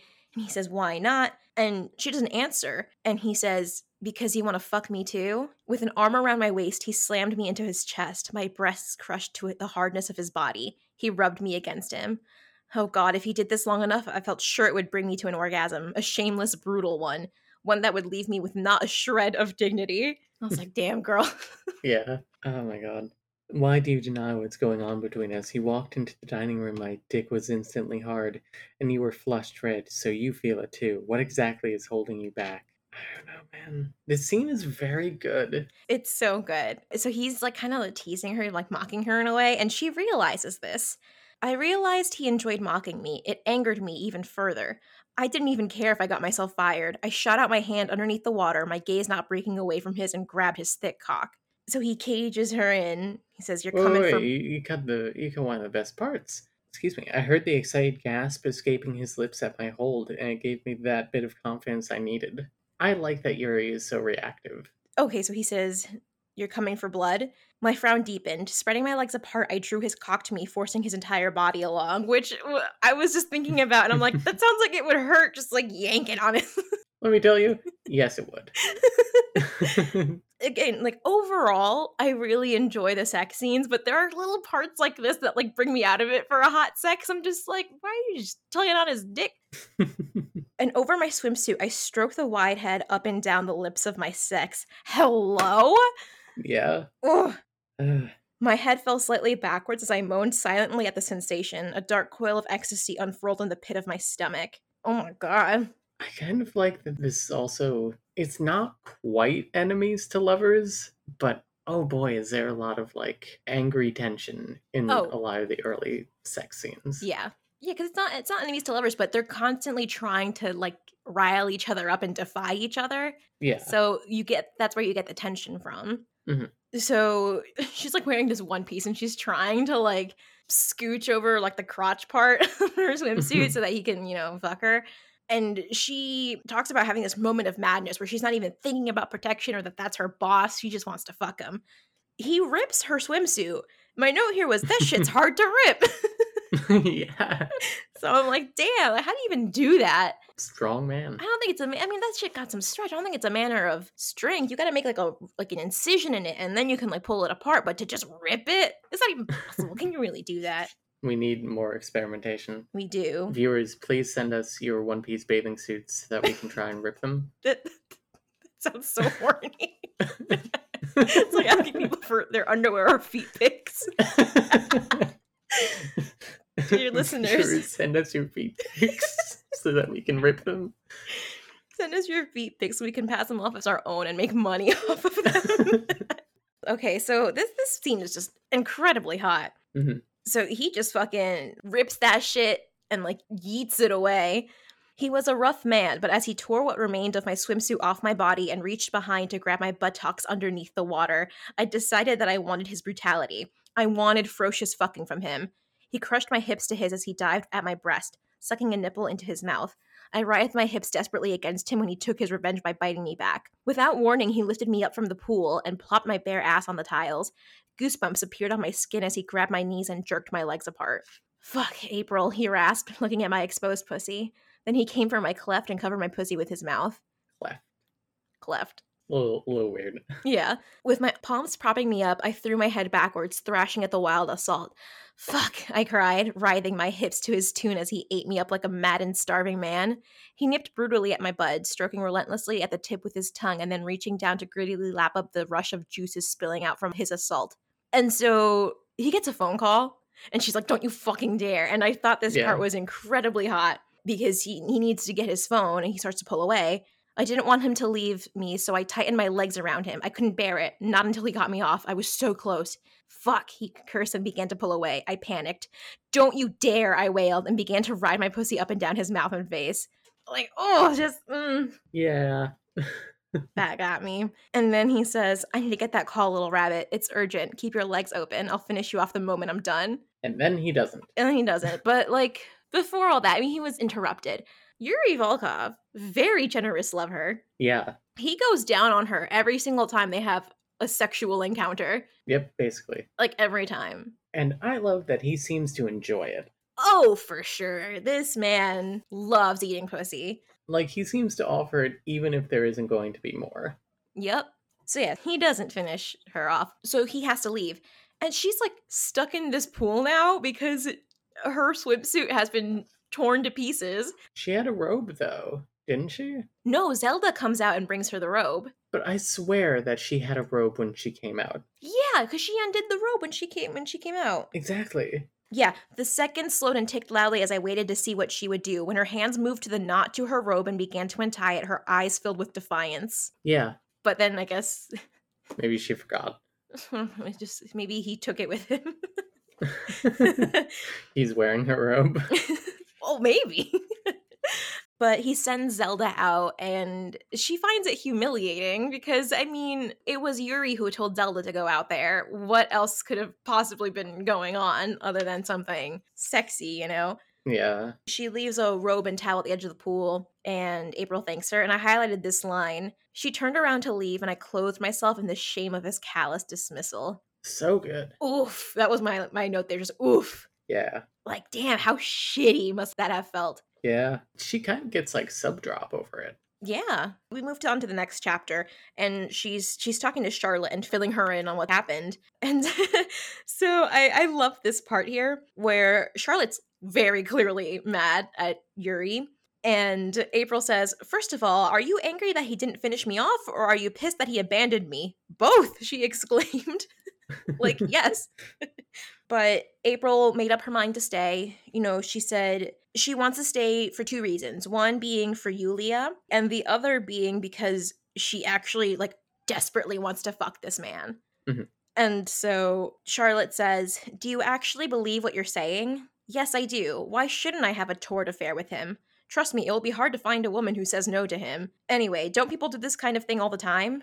You're not people. You don't form emotional attachments easily, but when you do, it's usually strong enough to mess you up bad. I'm not going to form any attachment. You don't know that, she interrupted. Charlotte, you can't wrap me up in cotton wool to keep me safe. Even if I end up getting hurt, I still want to do this. If I don't, I'll regret it for the rest of my life. Do you understand? My note here was, imagine your biggest regret being not fucking a man. Yeah, couldn't be me. But also, I just thought it was weird that, I mean, I guess, you know, Charlotte knows her better than I do, but I'm like, why would your brain go directly to emotional attachment? You don't need to have an emotional attachment to somebody to fuck them. It's true. Trust me. This morning, she has breakfast with Yulia, and Yuri comes up to her at breakfast and is like, what are you doing at 4 p.m.? And she says Yulia has some sort of lesson at that time. And he's like, you're going to meet me at this place, and I'm going to teach you how to shoot a gun. So she says, she doesn't want to. He says, it's just a precaution. I take Yulia's safety very seriously. She says, I don't want to use a gun. Consider it an occupational hazard. You're the one who wanted the job, he reminded me. You can quit at any time you choose. And my note here is teachers in the USA versus the NRA. Too real. Big oof. Oh. So, what? Just reading one of my notes on here. It's so stupid. So, well, they're getting very flirtatious, very, hot and heavy in the kitchen or dining room, whatever. And she says, "Can you?" I asked. He stopped. "Can I what? Handle me?" And so, they're all up in each other's business. His gaze roamed hungrily over my jutting breasts as my chest heaved. His eyes were veiled. "Put your claws away, Wildcat. I don't think you understand what you want to get yourself into." My only note there was High School Musical because it's all I could think about when it says Wildcat. I was like, I don't remember this part of High School Musical. Yeah. It's such a stupid fucking note, but every time I saw Wildcat, I just thought of High School Musical. What team? Wildcats! Wildcats! Get your head in the game! He, slams her down on the table, sexually aggressively. And Yulia comes in just about then. She looks like she's about to burst into tears. It's clear that she's afraid that Yuri has or is hurting April. It's just Yulia's afraid of her uncle. Another instance in which we see this. Yeah. Oh, God, this poor child. Yeah. We are now in Yuri's point of view, and he's just fucking thinking about April while a circle of 5 men is just kicking the shit out of this man on the ground, and he's just thinking about fucking April. Yeah. I was imagining the I think it's from JoJo where they're all stomping on that guy. Oh, yeah, the gang beats a dude up. Yeah. So that's what I imagined. That's what's happening, except one of them is thinking about fucking their nanny. No. Also, this chapter opens with, April Winters distracted me. Distracted was a euphemism for what she was doing to me. Yeah, Yuri, thanks for clarifying. I understood that. I didn't. Thank you for the extra context. I've never been horny in my life, so I needed that little bit of help. Yeah, of course. That's why we started this podcast. Yeah. So these 5 men are kicking the shit out of this one dude, but Yuri refuses to get his hands dirty, so he's allowing his goons, his little minions, to do all his work. All the dirty work, at least. Mm-hmm. This part did get an eye roll out of me. I know what line you're about to say. I know you know. Let's see. I knew they were waiting on me. Had it been under my late father's or even brother's command, they wouldn't have needed to. They could have simply filleted him and presented their victim's heart in a silver box. I'm not into wet work. I don't enjoy it, and I believe it is the best way to end up behind bars. I'm not a sociopath. I'm a psychopath. But for the first time in a very long time, wet work had become necessary. Get out of here with that April's bullshit. Ugh. Fuck that shit. Huge fucking Sherlock energy. Oh, it's just trying so hard to be edgy that just comes off as so cringe. Absolutely cringe. So yeah, they end up killing this guy. Oh, and we meet Yuri's friend, Alex. Yeah. Do you like Alex? I like his relationship with Yuri, but we don't really see that too much. He's not much of a character. Yeah. But I mean, the way Yuri speaks about him, he speaks about him very highly, and he's his most trusted friend and confidant. So yeah, I like their relationship. We just don't really get to see it. And the parts we do see aren't very good. Yeah, Alex is his Charlotte. Yes, but with face tattoos and shit. Yeah. Oh, also, I wrote a note here because they're both Russian. I'm pretty sure Alex is also Russian. I think so. Shouldn't his nickname be Sasha? Because I do not know. That's the Russian name for Alexander. Mm. In hit game Psychonauts, Sasha 9, I believe his full name is Alexander 9. But anyway, that was my nitpick. I think that his name should have been Sasha, but maybe that's just me. My little, not necessarily a nitpick, just a stupid little note. Let's see. So yeah, when we get introduced to Alexander, we learn that he is Yuri's second in command and best friend since they were in middle school. He'd clung to me from the moment I told him how dangerous my family was. "How did your mom die?" our schoolmates had asked me. "My father shot her," I'd answered dryly. Some had believed me and fled. Others had labeled me sick in the head. But this yellow-eyed Godzilla of a boy had seen something in me and stayed by my side. And my note there was jaundice. Whether he believed me then or not, I would never know, but either way, as the years went by, he'd refused to leave, and I realized no one else in my life could strike that deep note of affinity I had with him. I like that. So Alex is calling him out. He's just like, yo, what the fuck is going on with you? Yeah. You're acting like a big fucking weirdo right now, and we're kicking a man to death. Alexander clearly knows that something's, like, going on. He's just not talking about it. Yeah. And I did enjoy this bit. It was times like this when I hated him the most. I didn't need his intelligence and silence. I needed a fucking gorilla who didn't understand me so well. Then April shows up. She meets Alex for the first time. And a little note I had on here, Alex scared the shit out of everyone. He had tattoos on his neck and face. He was as big as a brick outhouse. He gazed unsmiling at her. And I just thought the choice of words here, brick outhouse? Yeah. I've heard brick house, but why specify an outhouse? I've heard brick shithouse. I guess so. Never outhouse. Outhouse. It's a little too formal. Yeah. You know, I think brick house, like she's a brick house. Yeah. Well, Alex does seem mighty. Just letting it all hang out.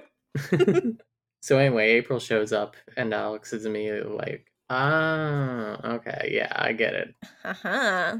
He says in Russian, you need to fuck her hard and quick. Get her out of your system, then dump her. She's the wrong sort. And then he leaves. Also, I totally was wrong about April not having song titles in her chapters, because we have another one here. Oh, yeah, never mind. Yeah, so I take that back. The next song is Fine Young Cannibal, She Drives Me Crazy, for those playing along at home. We get April's point of view. She's super horny, and she's like, and she saw the dead body also. Yeah. Fun fact. They dragged the guy they killed out of the place, and she saw that. Yeah. She's like, that guy was probably dead. That's not good. That's like that TikTok audio I've heard where this kid is like, Jesus Christ. That's her. And so she's wondering, how could I feel like having sex when I've just seen a dead body?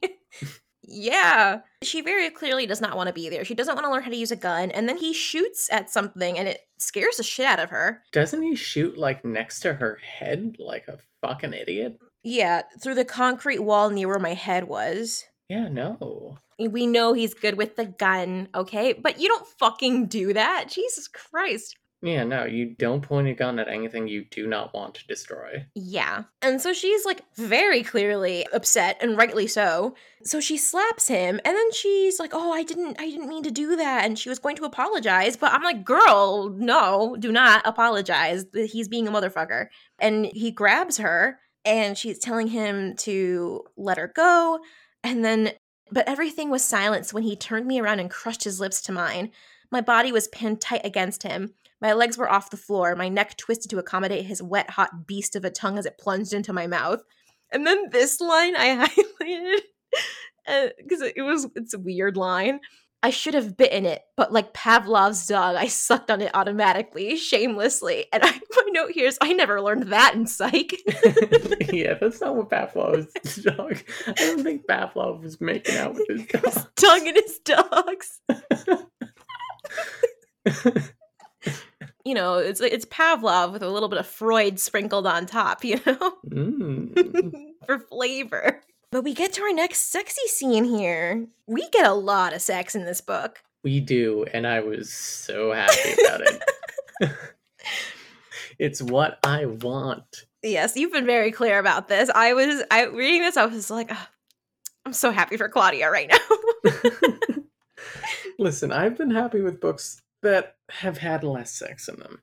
I liked Wildfire Griffin, that had like 2 paragraphs, and Virgin to Redeem the Billionaire wasn't that explicit. But this was like, I've been waiting. Porn, baby. Let's see. So yeah, I mean, they're really going at it. I think he's like fucking her against the wall. If I remember correctly, like he's fucking like lifted her up and like pinned her against the wall and is fucking her like that, which, mwah, so good. Very good. I actually don't have any steamy highlights in here. This wasn't like my favorite sex scene here. Mm-hmm. Same, but I did just like the whole lifting her up and fucking her against the wall. Just, that's so good. Yeah. The one thing that I had highlighted afterwards, I was leaking both his juices and mine. It was the most erotic thing I'd ever felt. Oh God, I'd let him come inside me. And it's like me gripping the desk for dear life here. Like, uh-huh. Oh, and for those of you who are into that, he had a condom in his pocket the whole time, and he didn't even think to use Did it. he? I didn't even get He that. did. Oh my God. I was so very deeply happy that she did not get pregnant in this book. Oh my God. There was a part later on where my note was, she's not fucking pregnant, is she? Yeah. During the grocery shopping scene. Yeah. Yeah, and I was like, oh God. Like, if she's fucking pregnant, I'm gonna be so upset. But no, she didn't end up pregnant. It's great. I was about to be like, did we pick yet another billionaire accidental pregnancy book? Can we stop? It just keeps happening. I mean, this does say billionaire on it, so Yeah. you're already risking it. We know what we're about. Yeah. That's another thing I was thinking reading this book. I'm like, wow, we've read a lot of billionaire romances. Yeah. A couple of them were unintentional. That is true. Like a fucking If I Break. Yeah. We didn't know that was going to be a billionaire one. No. Or a pregnancy one. We were there solely for the multiple personalities, as I usually am. Nicole, there is so much, like, cum play in this book. Mm-hmm. And I was so happy about Oh, that. Like, I don't think we've ever had... I keep saying this, but we've never had anything so explicit with this before. Nope. This is straight up AO3 porny goodness. Yeah. Oh, man. Anyway. We're going to have to read some more Georgia Lacar. Yeah. Add her to the list. Seriously. But it got like super awkward after that, where I guess she like firmly believes now that this is just a sexual relationship. And so she went to dress herself and she noticed that he seemed kind of upset, and she realized that it was because he wanted to help her like clean up and get dressed and all that stuff, and she didn't let him. And then he says, "You'll still have to learn to shoot," and then just leaves. Yeah. So it's just, it was a very awkward ending to this sexual encounter. So much so that she's like, I need to go. Yeah. She packs her things. This did annoy me a little bit. It happened a couple of times where she's like, I need to go. And then like is about to go. And it's like, no, you're not. And, yes, I am. No, I'm not. And I'm like, all right, like I get it. You could have got this. Yeah. He says she can't leave and he's going on a trip for a couple of days. You need to watch Julia. Yeah, so it was actually Alex who told her. So Yuri didn't even speak to her after that whole thing. I have a note here. Oh no. So a chapter opens with, what the fuck? I was so fucking furious. And I highlighted it and wrote, dude, stop cursing. It's cringe. Oh god, this intro to this chapter is so much meminess. I couldn't fuck it all up because my dick wanted pussy. Well, fuck her. I didn't need her. What did she think? She was the only woman with a pussy between her legs? Whenever he says pussy, I'm like, haha. It's true. Also, can we say April Winters? April Winters is a fanfiction name. Oh, yeah. April Winters? Yeah. Our friend Brennan, big fan, friend of the channel, big fan of the show. He kind of does his own rankings when he listens to the episode. Oh my god. He ranks the characters on the Blorbometer. Are you familiar with Blorbo from my shows? Blorbo? Yeah. So it's this Tumblr term that has picked up in the last 6 months to a year. I've heard it, but I don't actually know what it is. So somebody made this post that was like, I love it when people like reblog one of my posts and they tag it as like, oh, this is totally Blorbo from my shows. And people just kind of picked up that term as like, oh, this is like my special interest character from thing I enjoy. Mm-hmm. Like, this is my Blorbo. So April Winters is a very Blorbo from my show's name. Ranking high on the Blorbometer. Yeah, April Winters. Spring, summer. So right after, he says all that pussy talk, I could replace her in a heartbeat, and I would. When this shit was over, I would go out there and fuck 20 redheads until I got her out of my system. And this part I highlighted because I was like, what? A woman was for fucking, pure and simple. Anything more and they got you by the balls. I think they got you by the balls regardless. Yeah. But if they're doing it right. She does a lot of ball play. She does. Yeah. She loves the balls. Loves the balls. Balls need love. Not mine. I had those removed. So April dyes Yulia's hair because she was like, all right, you can do an activity of your choosing after your lessons. And her immediate request was to have her hair dyed the color to match mine. April's like, okay, I'm not going to see this girl after the next 2 days. We might as well do this, but I don't want to like bleach her hair and ruin it because her hair is very pretty. So she asks Zelda to get her, quote, some American red Kool-Aid. Yeah. I had to spell it for her. But in less than an hour, she had located a supplier and got me the 4 packets I'd requested. So she dyes her hair red with Kool-Aid. Apparently, it comes out very red. Yeah. Which I kind of imagined Yulia having dark hair. So now I'm like, can I do that? Yeah, I thought, well, because I mean, she drew a picture of her holding the hands of 2 adults, which were her parents, and it says curly brown hair. Yeah. I don't think that would work, but you know. You and I gotta bring it to Lake House. Kool-Aid dye our hair. I'm gonna show up to work on Wednesday and it's still gonna be bright red. I'm gonna be fucking embarrassed. We can wash it out in the lake. Gross. Nothing I love more having in my hair than lake water and Kool-Aid. We turned the lake into a very, very diluted Kool-Aid for the fish. We're not even halfway through the book. Oh my god. But this book only goes up to like 80%, I think. 80 or 90%. We're like 40% of the way through. We're roughly halfway. Okay. I mean, there's also a lot of sex scenes that we can skim. Yeah. I mean, the only thing that really happens in this chapter besides the hair dyeing, Yulia showing April a photo of her parents and then her writing down, Mama and Papa were murdered. Yeah. Which, listen, I don't have the best childhood memory recall, but did you understand murder as a child? I don't think so. I don't think so either. One thing I remember about, like, a child death interaction that I had is I cried a lot when I found out that Superman's parents were dead. You did? I did. That's so cute. I don't think I've ever told anyone that. I love that. That's so wholesome. I was a very sensitive child. I still am. I don't know. I was a fucking weird kid where I loved all this like macabre shit. Mm-hmm. Like, I'm pretty sure I've told you this. I don't know if I mentioned it on the show, but like as a child, I fucking caught glimpses of The Legend of Sleepy Hollow. Oh. And when the head of my Barbie doll fell off or I ripped it off, I was like, fuck yeah, she's the headless horseman. And I went to a Catholic school and I did Bloody Mary in the bathroom of the church. I was too much of a wimp for that. I heard about Freddy Krueger and couldn't sleep for months. Oh no. My sister was like super afraid of Chucky, and then my brother was like a big scaredy cat. And I asked my parents, I'm like, did I ever? And they're like, no, you fucking weird ass child. Loves spooky shit.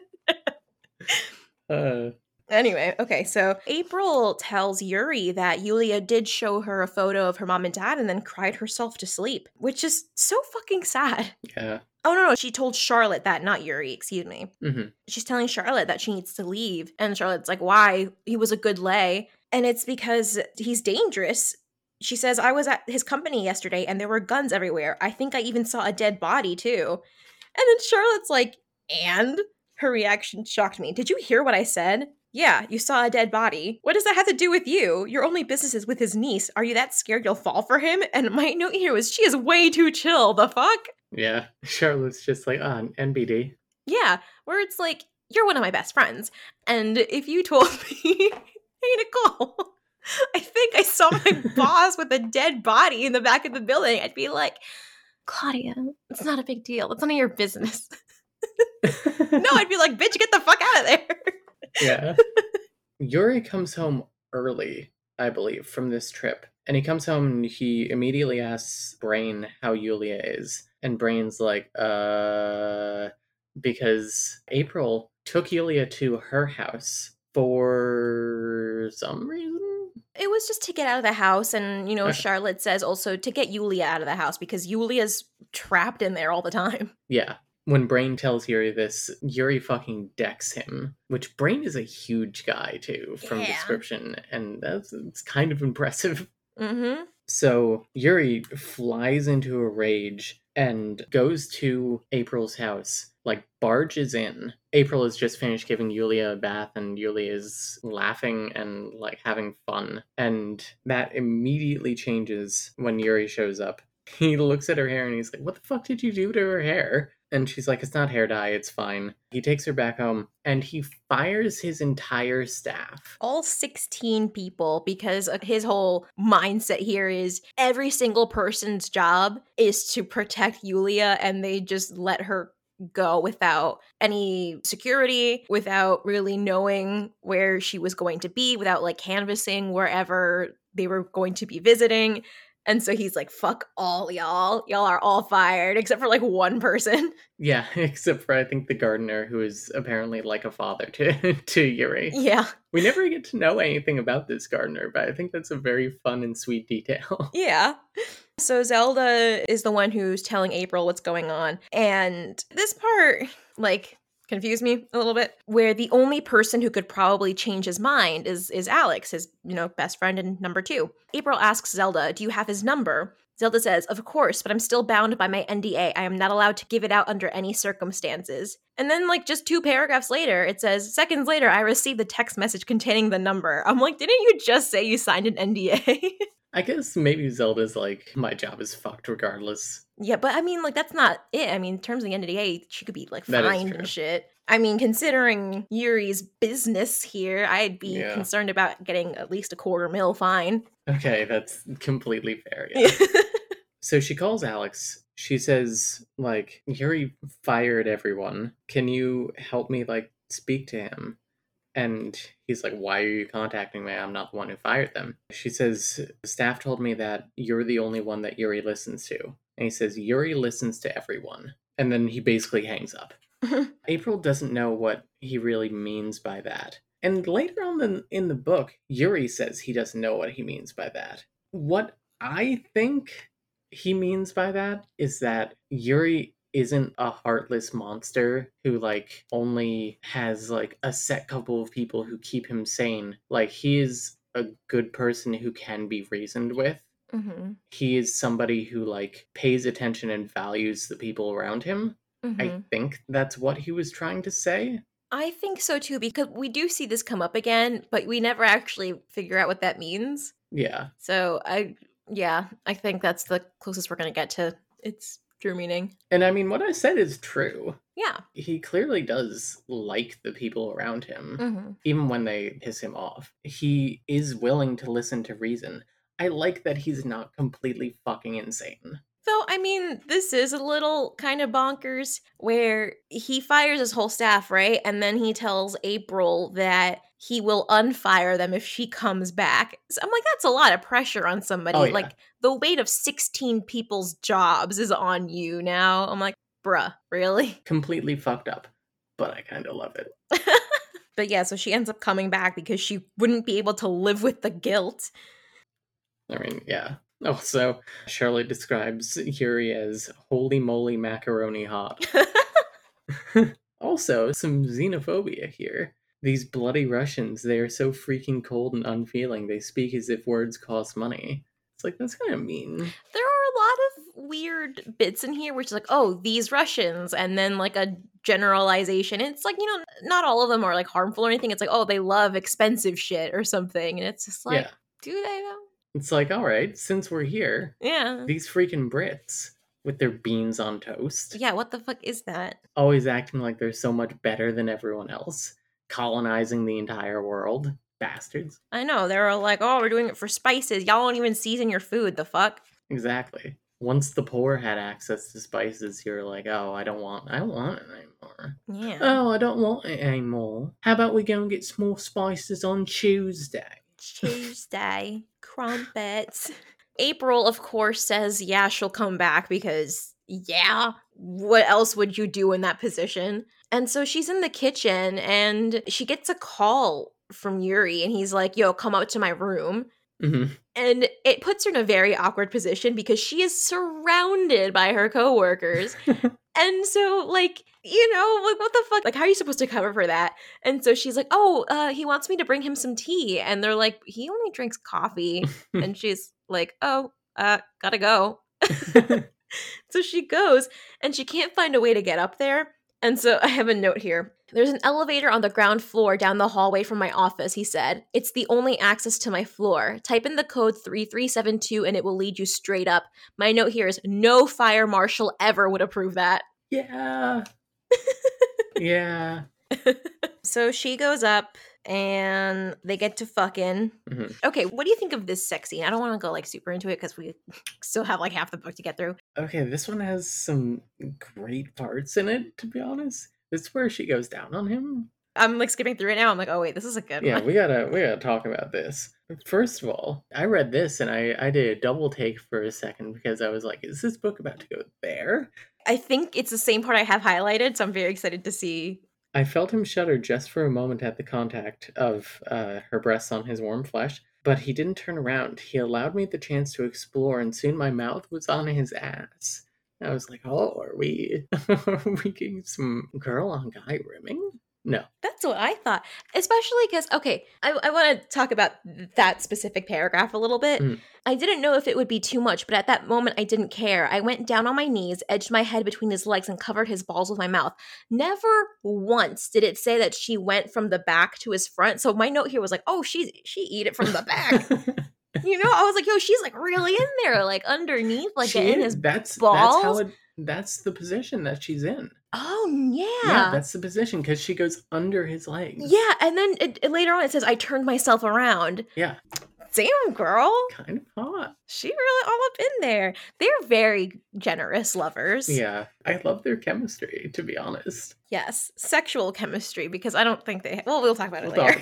talk about it. Also, the two sacks were heavy with lust. And she starts sucking him off, and he says, first of all, I sucked hard and deep, taking what I could of him into my mouth and down into my throat. Suck me off, he urged. We have a long night ahead of us. I did as I was instructed, my heart brimming with excitement at the promise. I lapped up his pre-cum and felt utterly amazed at how much I relished the taste of him. With the other few guys I had had in my lifetime, I had never bothered going this far. But with Yuri, I couldn't get enough of all that was him. To my body, this man walked on water. My mouth worshipped him. I let him do what I had never let another man do. I let him hold my head and fuck my mouth. I'm not into that, but also the way it's described and the way it's like talked about makes it good. And the way she's so like receptive to it. Mhm. You know, I feel like I've read a lot of mouth fucking scenes where it's like very aggressive. But no, she's like, yes, like this is what I want. Go for Exactly. it. Do your thing.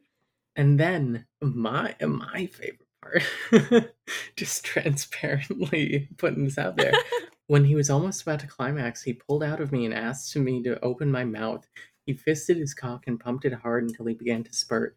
He growled with pleasure as he watched the hot spurts of cum fill my mouth. I didn't swallow immediately. I swirled it around in my mouth, and only when he told me to swallow did I obey. Which, oh, girl, you're strong for that. Swirling it in your mouth before swallowing. Yeah, I couldn't do it. It's very good, though. Oh, so good. We have not had a book where this has been described in such detail. Mhm. I know I keep saying this. I know I keep harping on it. But, like, it made me so happy. Dear listeners, this is porn. Yep. This is porn. If you want to read porn, read this. Yeah. Also, I have a Mimi bit. Oh. Typically, in these sex scenes that we've read by other people, when they say, like, oh, somebody groaned or somebody, like, keened or something like that, they just say that. But for this sex scene, they, like, wrote out a vocalization of it for some reason. So allow me a dramatic reading. Oh. My back arched off the bed as he buried his face into my soaked cunt and took my clit in his mouth. I cried out helplessly, fisting the sheets.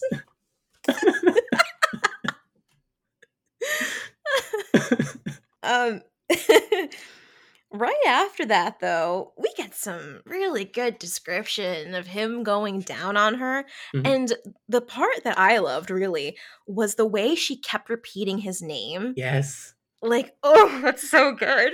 And she's just like crying out, like, Yuri, Yuri, Yuri, as he's just fucking, he's like going down on her. He's like a couple fingers up in there. And like overstimulating her too. Oh, he's giving her the business. And then we get, I have a dream highlight here. Oh. I wanted to hold him close to me and never let go. In that moment when my brain had lost most of its function, that was exactly what I did. I pulled Yuri up and held him tightly to my breast, my arms around him in a desperate embrace. He felt like home, something I had only ever gotten glimpses of.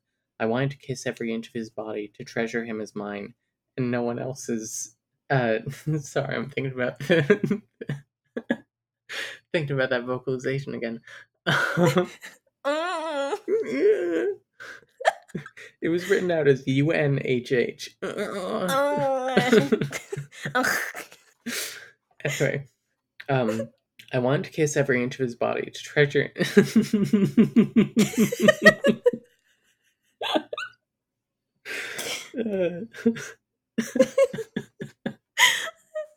So fucking stupid.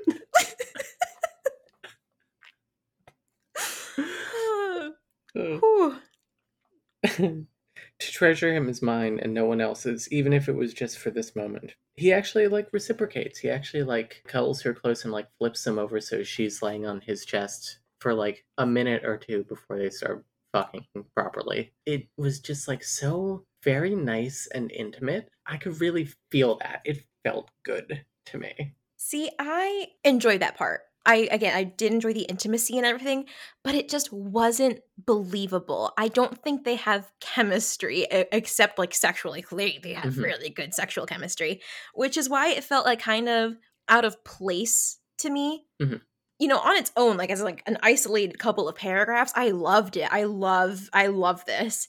But my note here is the fuck? He felt like home. You don't know this man. You only fucked him. So it wasn't believable. Okay, we'll get into this at the end though. We keep saying that. It's true. Okay, so Yuri wakes up alone. We're in his point of view now, and I highlighted this because I don't know why it made me laugh. I headed over to the bathroom. Even the thought of her had my dick rising. I forewent the piss and just got into the shower. I forewent the piss. So much about those 4 words. Forewent. And then the piss. The piss. Not like I forewent a piss. Not like I didn't piss. I forewent the piss. The piss. The piss to end all other piss. Princess Bride narrator voice. There are 5 pisses rated so pure, so beautiful.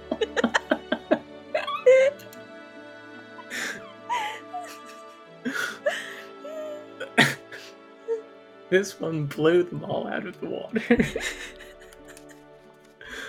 I was thinking Lord of the Rings. One piss to rule them all. And in the darkness bind them. Oh, fuck.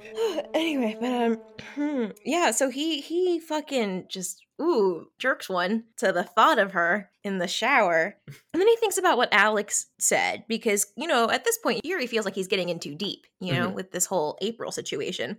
He says, yeah, I'd been fucking around all my life and now I was in danger of losing more than an eye. My note here was, he's been fucking around, now it's time to find out. Yeah. And then I enjoyed this part too, where he was upset that April didn't spend the night with him. And so he seeks her out and he goes to her bedroom and cuddles up behind her. And it's kind of cute for a minute and then it gets horny. Yeah.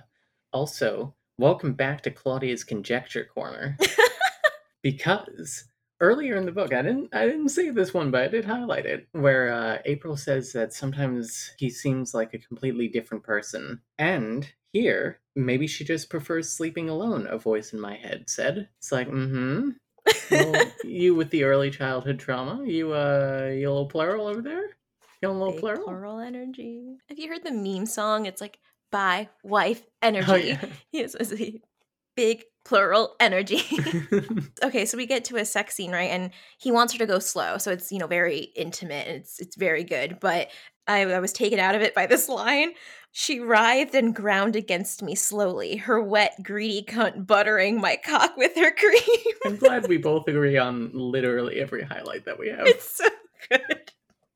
Same brain cell. Oh my god, and then towards the end of the sex scene, he says, come April, let yourself come. Oh, And it's like, yeah, Mwah. that does it. That's the good shit. Like, yes, give her permission to order her around to do that. Like, oh, it's so Yeah. good. I love that shit. I've used that in my fix before. Oof. That's the good shit. As she does, she bites down on his shoulder, and he says, this is a Mimi highlight, unfortunately, or fortunately, I'm not sure which. The violence was perfect. It set me off. As I exploded inside her, the image of her tears in my mind brought such awe that I had to grip my hair. What is that? I'm trying to like picture it, like this during an orgasm is such a funny image to me. Well, she was on top, so maybe he had his arms behind his head, Maybe. and then he just like grips it from behind. No, he was on top of her at this point. Oh, He damn. flipped them over. Oh, so he's like He's like, fucking her on top. It's like this. He looks like he's having a crisis. Like, oh god. Honestly, huge Patrick Bateman energy. Right after that, Oh yeah. for some weird reason, I thought of my father, his dark hands around the slender stem of my mother's neck, and I was like, while you're coming? You thought of your dad choking your mother? Freud would have a field day. Oh god. And how she begged him, told him she needed him. I was 8 years old and I learned an important lesson that night. Don't trust anyone, ever, especially if they tell you they need you. And it's like, good. I think this could have been put somewhere else, but good moment. Yeah. Oh, so the next day or whatever, she and Yulia go to visit Yuri. It's in his like big fancy office building. Mhm. And we get to the scene that I really like. But before then, I have a meme here. We were seen immediately across the expansive, seemingly endless lobby made of marble. A man wearing a pink tie, he could have been gay or just effeminate, ran up to us and introduced himself as one of Mr. Volkov's assistants. So one, another assistant. Two, pink ties. Doesn't mean shit. Fellas, is it gay to wear a pink tie? Let us know in the comments. Also, earlier, I have a very cute highlight. Yulia had picked out her outfit of a lace-embellished denim dress. She'd complimented her outfit with a pair of brown boots and allowed me to curl her hair into soft waves. She looked heart-meltingly lovely. You look gorgeous, I said. She went to the trouble of taking her notebook out and wrote, "Thank you, April," smiley face. You do too. It was a smiley face that got me. Yeah, the smiley face is what did it for me too. Yeah. The second you said a cute moment, I'm like, oh, I already know what it is. Yeah. It was very good. But yeah, so the I guess gay man takes him up to see. Oh, I love the gay representation in this book. A man with a pink tie.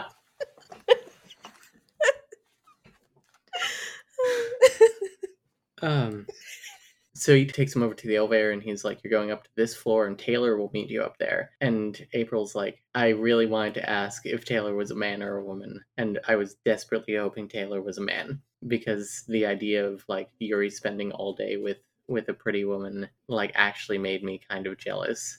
I'm not a fan of jealousy, especially the like you were working in proximity to a person of the gender you were attracted to. Yeah. But I thought it was an interesting character moment that now she feels some sort of like possession over him. Mm-hmm. Yeah, and that's why it's there. Yeah. But I agree with you on the whole jealousy thing. I know it's supposed to establish the fact that, oh, like, you know, she's possessive of him. There's, you know, a relationship there or a bond there. But it just comes across as just a gross character trait. Yeah. Taylor is a man, for the record. Just so we're all clear. Yeah, so don't get it twisted, listeners. Yeah, pervs. So the reason they're there, I don't know if we covered that. Oh, no, we didn't. So the reason they're there is for Yulia to meet her new psychiatrist. And Yulia seems completely terrified on the entire elevator ride up. Just, like, already about to, like, burst into tears. First of all, April is apparently completely underdressed. Everyone else is in, like, suits and stuff, and she's wearing, like, a t-shirt and jeans and, like, a messy bun. Which, honestly, queen. But she decides she wants to, like, wait in the lobby while Yulia goes to see her new psychologist. And Yuri is in his office and he tells his assistant Taylor to go and get her. I want her to wait here with me. And Alex is in the office at the time. He stands up. He starts to walk away and he says, "Who exactly fucked who?" Quote, "In my current mood, I reacted badly. I flung the first thing my hand connected with at him. It was a heavy pen holder, but just as I had expected, he swerved without breaking a sweat. It went straight for Taylor. Missing his right eye by a mere inch, it slammed into his forehead and took the poor kid down. I shot up in alarm. Shit. Are you okay? With one hand, Alex pulled him up. In spite of the blood dripping from his busted head, Taylor forced a painful smile onto his face. I'm fine, sir, he said as he limped away. Jesus fucking Christ. How hard did he throw that Yeah. pen holder? I mean, Alex is a big guy. I think he wanted to hurt him a little bit. Like a fucking, like, MLB pitcher. Yeah. Yeeting it. I also like that Alex is like, what the fuck, man? Yeah. Alex shot me a cold look. With a despairing shake of his sarcastic head, he exited my office. I appreciate that. They're not people who, like, abuse the people who work for them, it seems. Yeah. I was thinking, I'm like, is Taylor being really cool about it because it's his boss and, doesn't want to get fired and all that stuff? Or is it because he, like, genuinely enjoys working for him? And I was leaning towards the latter. Yeah. Where it's like, he's like a cool boss who was clearly like fucking around with his friend and it was very clearly an accident. Yeah. Taylor does come back, with like a bandage over his cut and stuff, and he's like carrying a tray of beverages and shit.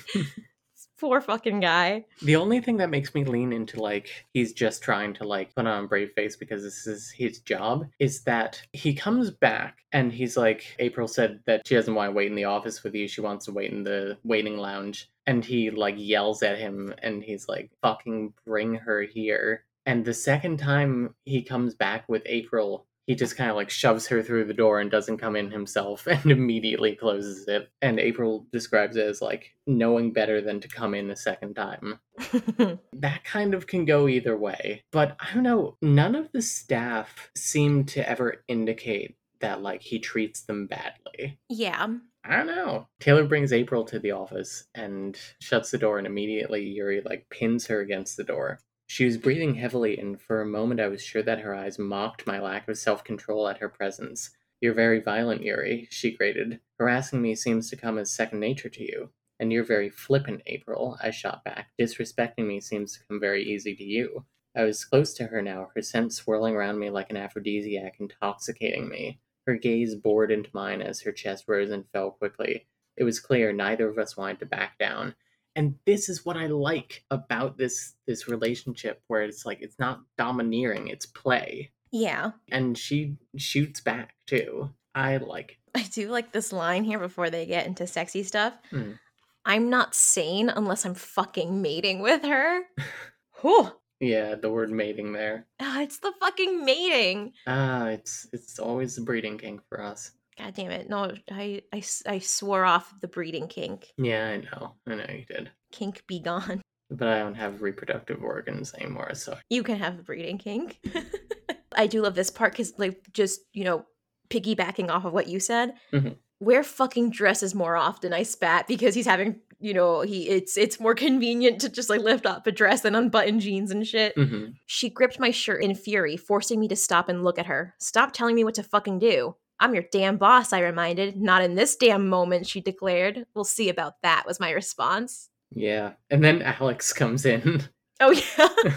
He says Yulia's psychologist is coming up. Keep your voices down. And he walks over to his desk where he forgot his phone, just picks it up and leaves. Which, like, king shit. And it says here, like, Alex never does anything by accident. So he very clearly did that, I guess, to have a reason to warn them. Or he's a voyeur. Maybe both. We don't know much about Alex. Porque no los dos. Oh, this is something I wanted to ask you.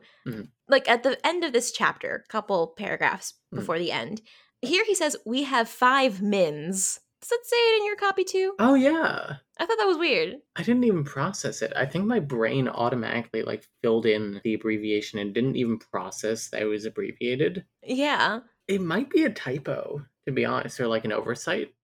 That's what I was thinking. I'm like, is this like an oversight or is this a Britishism that I'm not aware of? Like cheese and chalk or whatever. Yeah. Cheese and chalk and beans on toast and colonizing the world. I have a highlight that's both steamy and dreamy for me. Oh. My cock sprung out, and the moment she saw it, her pupils dilated. She reached for it, and for a few moments I let her stroke it adoringly. How are you so fucking big? She asked. My eyes widened slightly. It was the first time I had heard her talk dirty to me, and I sure as hell liked it. How are you so fucking sweet? I muttered. And I like that. I think that's cute. He's taken aback by it, and he likes the compliment, and I don't know. Oh, my brain didn't register it that way the first time. I was like, oh, he's talking about when he eats her out. But no, I think it's what you said. My mind's just in the gutter. There's no saving me. Yeah. Just call me Pennywise because I'm deep in there. What? Like, he's in the gutter. He's in the sewer. Okay. I was like, does Pennywise fuck in He's that also book? a fucking pervert. He is. That giant space spider. Oh. What? So April, quick mention, goes into our list of romance protagonists with a weird craft that they do. Right up next to Nick, whatever his face, Nick the cop, and Nick Dalton. Giselle. Yeah, Nick Dalton, Rosalie, and Gisela. April Winters does leatherworking. It's a hobby of hers. And he asks, why leatherworking? And she doesn't actually answer. She says, well, creating beautiful things makes me happy. I hesitated, then I just laid out. I didn't grow up with much, so perhaps that's why I appreciate more than most beautiful things in places like your home, for instance. It's incredibly beautiful. That's not an answer. Yeah. Why leather? Why leather? Did you have access to a lot of roadkill, perhaps? Is that the answer you're trying not to say? Yeah, that's exactly it. Yeah. Oh, they go to the grocery store and Charlotte's having financial trouble, nothing important happens. April is like, I'm really afraid of spending more time with him, and I feel like I need to go because I feel like if I spend any more time with him, I'm going to fall too far in love with him and I won't be able to leave. And I do get that. I like it because like she's a foster child. Like she's afraid of like not having that control over her relationships and her situation, especially with somebody so new. I like that. April gets a call that Yuri's inviting her to an event and she needs to get home and get ready by 7 o'clock, and there are dresses for her to choose from. 4 exquisite dresses were laid out on my bed for me, but I only have 3 beautiful pictures in my hands. I turned to see Zelda walk in with Sandra. They laid 4 pairs of shoes at the foot of the bed before straightening up to meet my bewildered gaze. I felt strangely guilty and ashamed. The look on Sandra's face, for instance, was toxic. She'd been my friend and now she glared at me as if I were her enemy. Zelda is being nice. Then Sandra chirped in, her tongue ready to do damage. I think it now makes sense why he fired the entire house when you left, then rehired everyone when you returned. It had nothing to do with Yulia, did it? And then Zelda ignores her, and so does April. And then Sandra snorted in disgust. Snake, she muttered under her breath and made her way out of the room. I would fucking throw hands at that moment. Yeah. You do not fucking talk to me that way. Part of me understands why she's upset because she did get fired for something that was like super out of her control and was mostly just like a tool to bring April back. But also, that's real bitchy. You don't say that in front of the person. No, that's real bitchy. Especially because, like, let's be real. If April wasn't fucking your boss and, like, a different nanny had, like, taken her out to a place for the day without asking, you would have been fired with no recourse. That's true. I think you should feel grateful that she was able to convince him to not fire you. Because this seems like kind of a cushy gig. But also, would another nanny even take her out in the first place? Because that was just an instance of her being defiant, which is their whole thing. True. So many layers. We have to go deeper. Listeners, for the next 45 minutes, we will be really going in depth. Yeah, no, you don't say that in front of the person. Real bitch moves. Yeah, fuck Sandra. Fuck Sandra. Sandra would be going out the fucking window, to be honest. I would defenestrate her. What would I do? I'm like trying to think, like, realistically, how would I react? I would just probably ignore her, honestly. Yeah, I mean, I would like behind her back be like, wow, that was real cunty of her, but whatever. Yeah. In the universe where I'm much tougher than I actually am, I would absolutely, she would be getting a punch. Just like, and then. Yep. Anyway, Sandra leaves and then Zelda says she was just jealous. Whatever. Well, like, and yeah. Yeah. Very obviously jealous. Oh, and then she says, there's nothing to be jealous about. And Zelda's like, uh-huh. Not believing a word of it. She doesn't want to go to this event, but Mhm. Yuri said that Yulia will be attending, so he needs April around to take care of her. But the truth is, Yulia will not be going to the event, and Yuri, he had this whole like little secret plan here to reunite April with her mother. Yeah, her birth mother. Her birth mother, yes, who he confirmed was going to be at the event. And my note here is, what? Yeah, exactly. That man ain't right, I tell you what. I had like mixed feelings about this because I understand that he was trying to do something nice, but I also feel like that isn't something that you should just spring on a person. It Yeah. shouldn't be a surprise. And this is honestly like, I know that later April's like, I'm glad that it happened, but it's kind of genuinely a little bit traumatic for her. Yeah. You don't send somebody into that situation unprepared and without their Yeah, consent. exactly. Because, like, she never says anything about, like, not wanting to Yeah. see her mom again. I don't think she ever thought it was really an option. Yeah, exactly.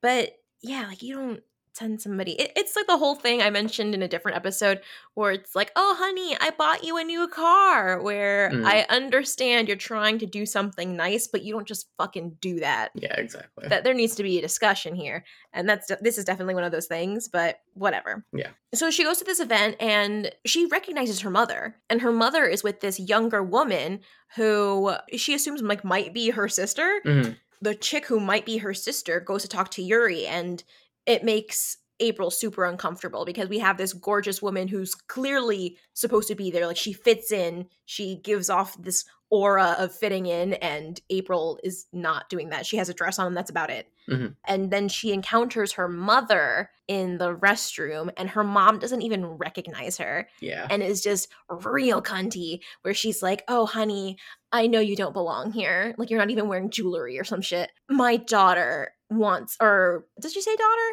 Where she's like, the girl, the woman I'm with wants to sit next to Yuri. She never confirms that that's her daughter. Yeah, but Yuri knows it's her daughter. Yeah. Yeah, and at no point does April let her mother know that that's her, right? Yeah. It's Yuri who does that.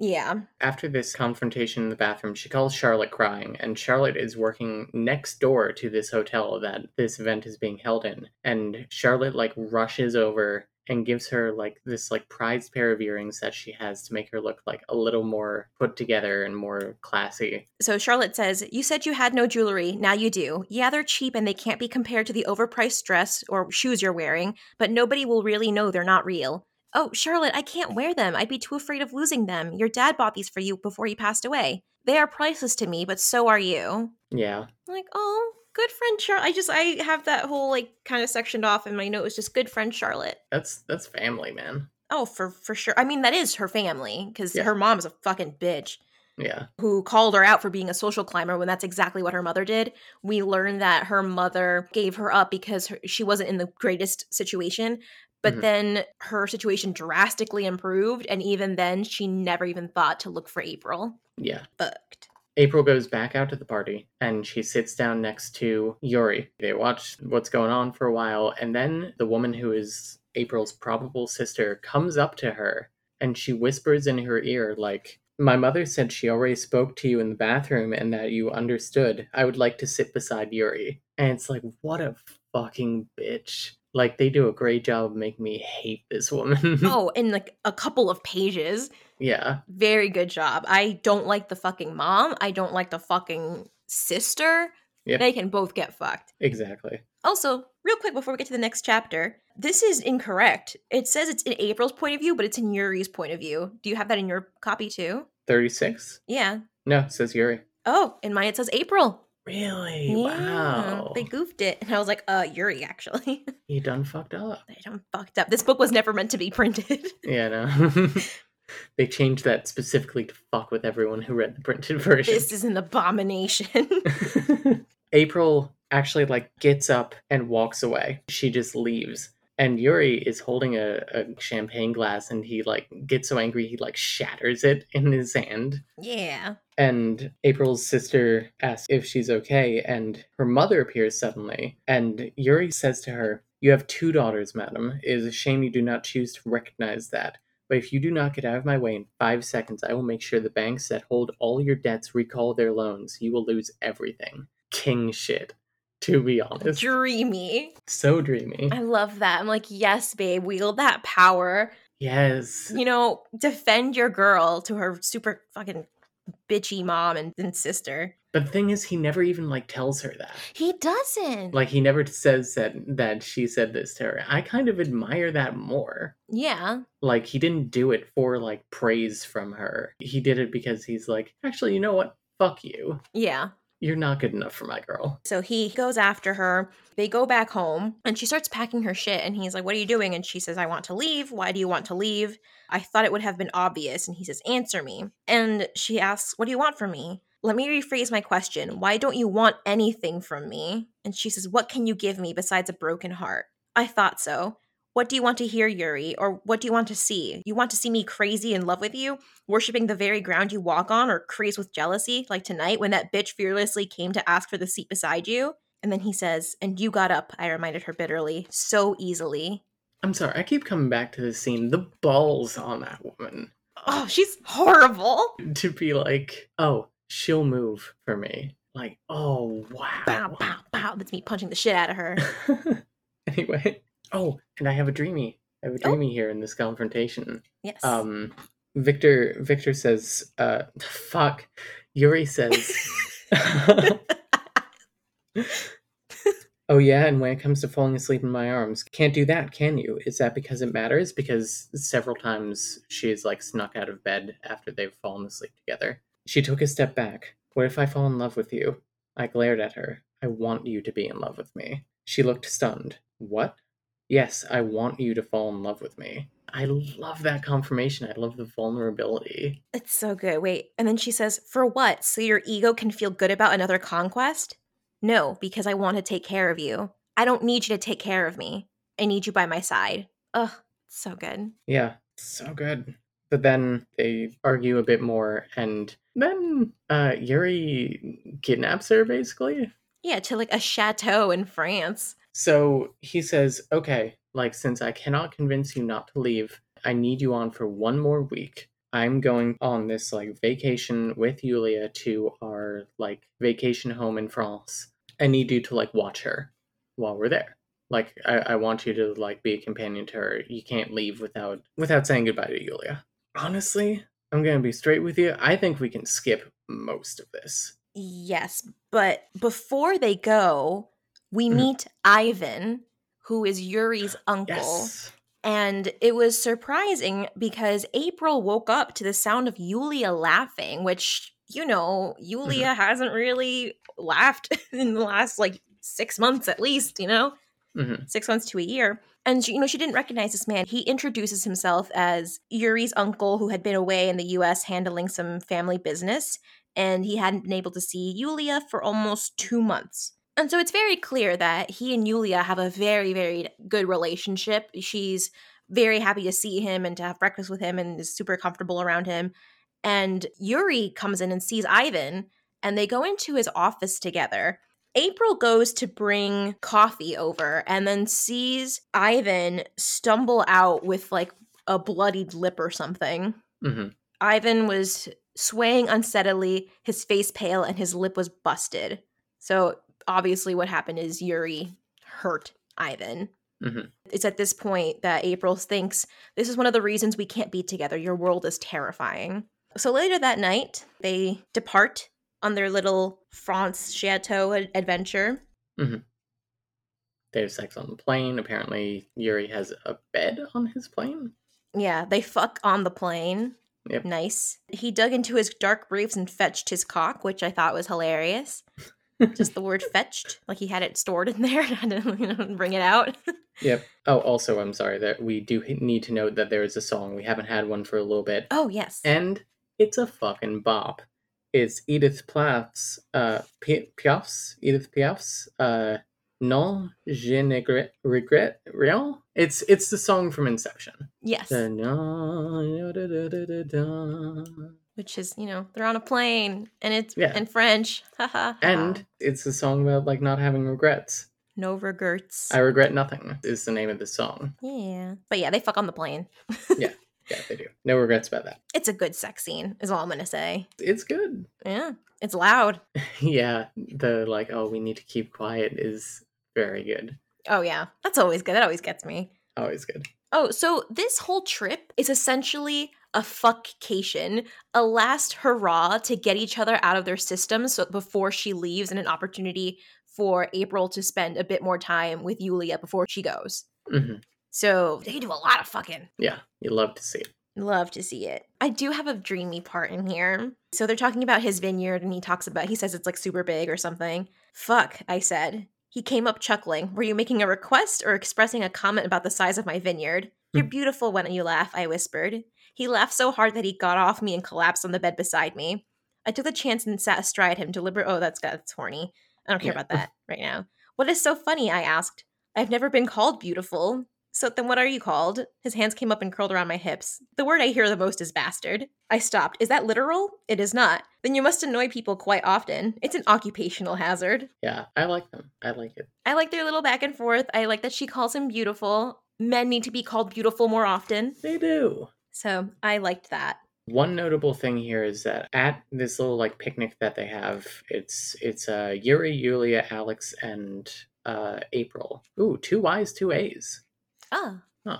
That might be why I'm getting so many names in this book confused. honestly, you're valid. Yuri is like having April taste all these different wines, and she's loving it, and she like opens her eyes from like sipping some wine, really enjoying it, and she looks at Yulia, and Yulia just looks so betrayed Yeah. and like hurt, and it's like, oh, baby. Oh, and then what? They get a phone call, is it? Yeah, Yuri is called off to some kind of business thing. April and Yulia spend the day together. April gets heat stroke. Yeah. Oh, and Yulia is in a much better mood when it's just her and April, where she Yeah. literally like lights up.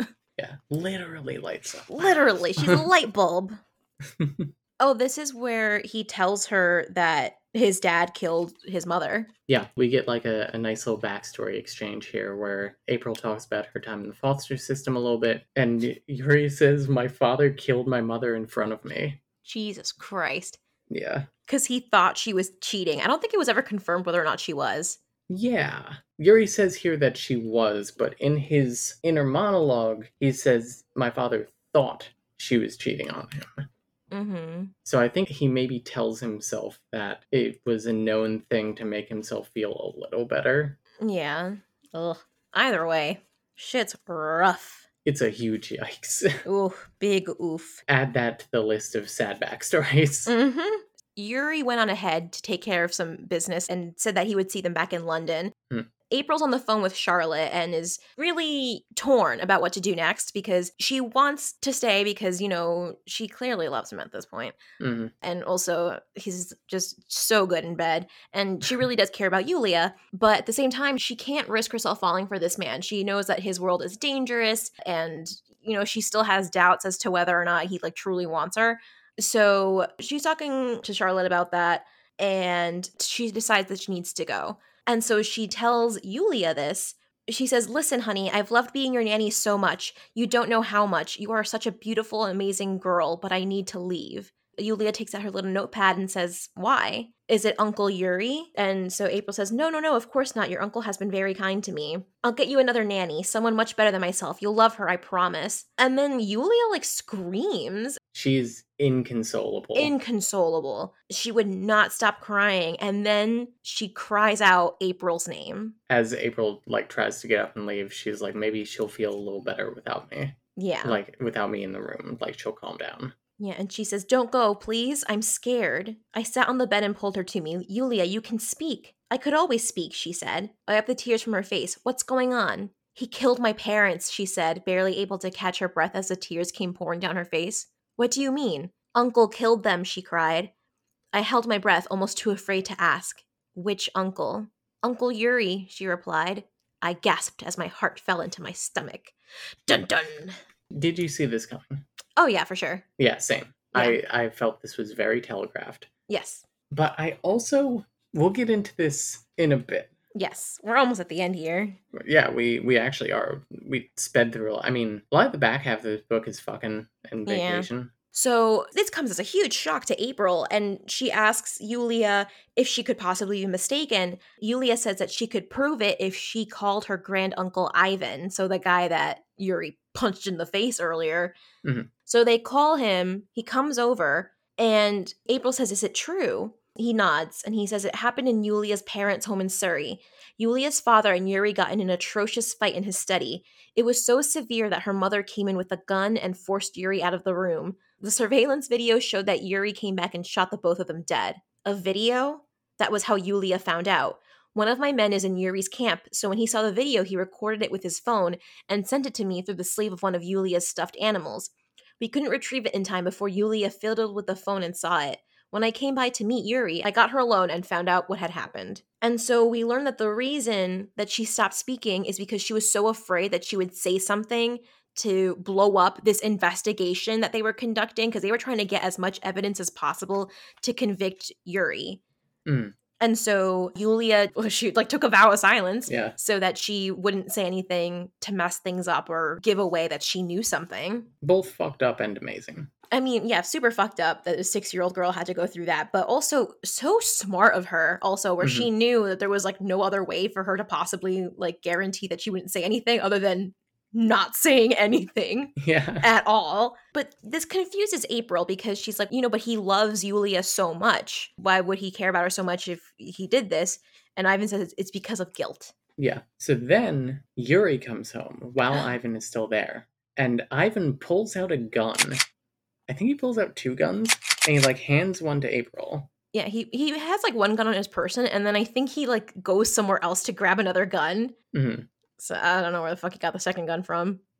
Russian mobsters. You know how they are. We all know Russian mobsters. They speak as if words cost money and expensive things, and also have 2 guns on them at all times.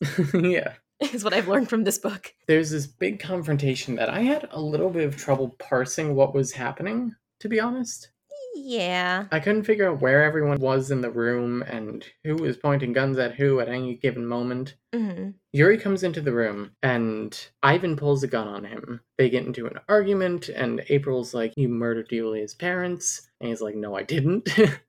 Yeah, so we get the double twist here that the video, according to Yuri, is fake. And it was specifically sent in a way that Yulia would see it so that she would stop trusting Yuri and start trusting Ivan, because Ivan actually murdered her parents. And they used quote-unquote Photoshop, but I don't think that's really what they mean. Adobe Premiere Pro was too long.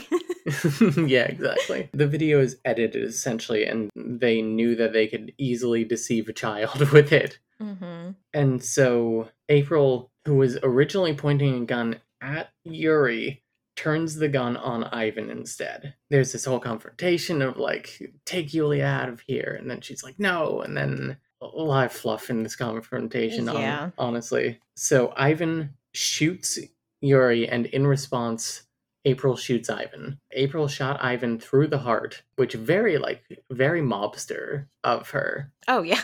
She doesn't really know how to use a gun. She just got super fucking lucky. Yeah. I'm just thinking of the 40s gangster movies where they're shoot him through the heart. Oh. Anyway. The drama. Yeah. But Ivan only shot Yuri through the shoulder. Yulia is safe. Alex took her, and they go off to the hospital. Here's where I have a weird printing thing. Ooh. Chapter 45 starts at the bottom of the page. It's written in the way that they write, chapter starts, the letters. Yeah. It's big 4, lower 5. Yeah, because then we have the actual chapter start, which is in that, big first letter, whatever. Yeah. And we have another song. Is this our last song? No, we have one more song after this. Yes. This song is I Ran Out of That Grave by Be Do Tell. Yeah, this is the song I didn't really recognize. Neither did I. But it fits. It's good. Good choice. So he has an operation to remove a bullet, even though I don't think you're really supposed to remove bullets anymore. If it's not causing any issues, you can just leave it in. They have a whole conversation about this, how Ivan's plan was to basically not quite kidnap Yulia, but have Yulia all to himself so that he could inherit her $3 billion fortune. Jesus fucking Christ. Yeah. 3 billion pounds. So it's more in US God, dollars. that's more $200 billion. Jesus. Or 5 quintillion Canadian dollars. Oh, and then he confesses to April that he knew her mother was going to be at the event, to which she responds that she's actually glad that happened because now it just confirms that her mother not being in her life is actually a good thing. Yeah. So it's not like she was really missing out on anything all these years. Yeah, exactly. For some reason, this phone exchange made me laugh. She fished her cell phone out of her pocket and called Alex. "Where are you guys now?" she asked, her eyes on me. 10 minutes? Yuri is awake. Yeah, he wants to see her. Okay, thanks. She ended the call. I guess you heard. Like, yeah.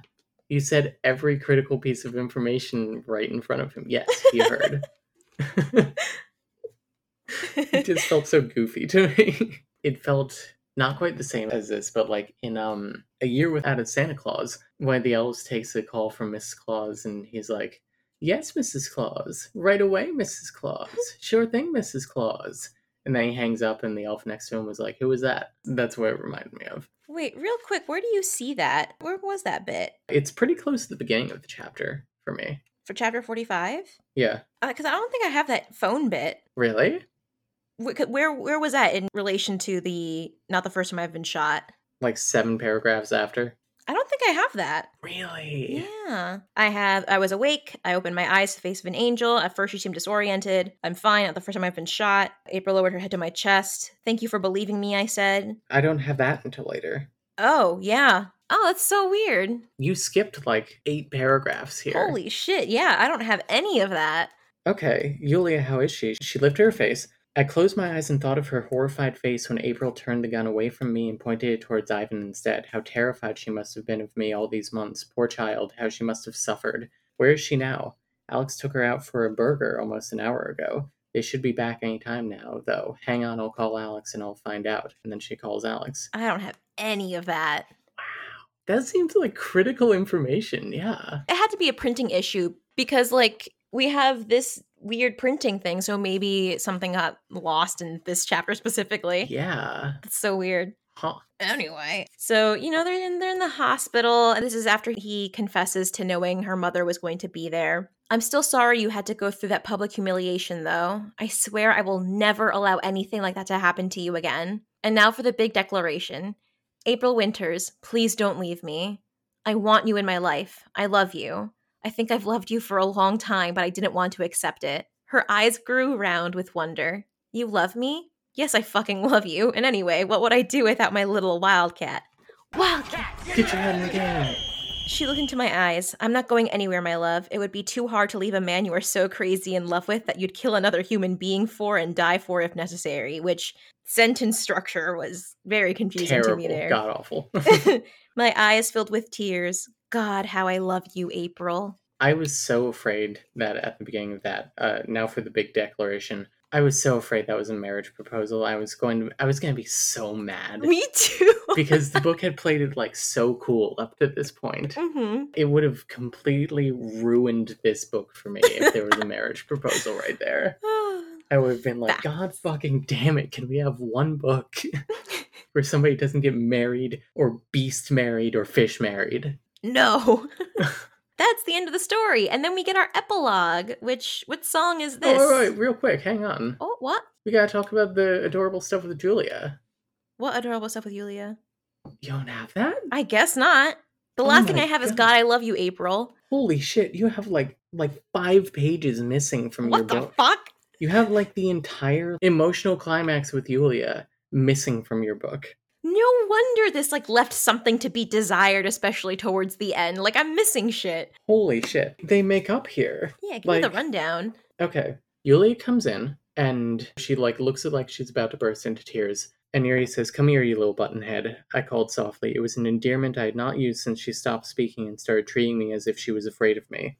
With a great big sob, she ran towards me, barreling into my body. Fuck, the pain was like a jolt of electricity through my chest. I pulled in a sharp breath. She says, "I'm sorry, Uncle Yuri. I'm sorry. I didn't mean to hurt you. It's all my fault." I said, "It's not your fault. None of this is your fault." "I thought you killed Papa and Mama." "Look at me. I loved your Papa. I couldn't have done anything to harm even a single hair on his head. He was my brother, Yulia, my only brother in the whole wide world." "I know," she said in a small voice, "but after I saw the video, Great Uncle Ivan said you wanted Papa's money and that you were going to kill me." He lied, Yulia. Your father put you in my care because he knew you were like my daughter to me. I was there the night you were born. I waited all night with your father for your arrival. When the nurse put you into my arms, I kissed your feet and made a promise that I would do everything in my power to protect you. I love you, Yulia. I'm sorry, Uncle Yuri.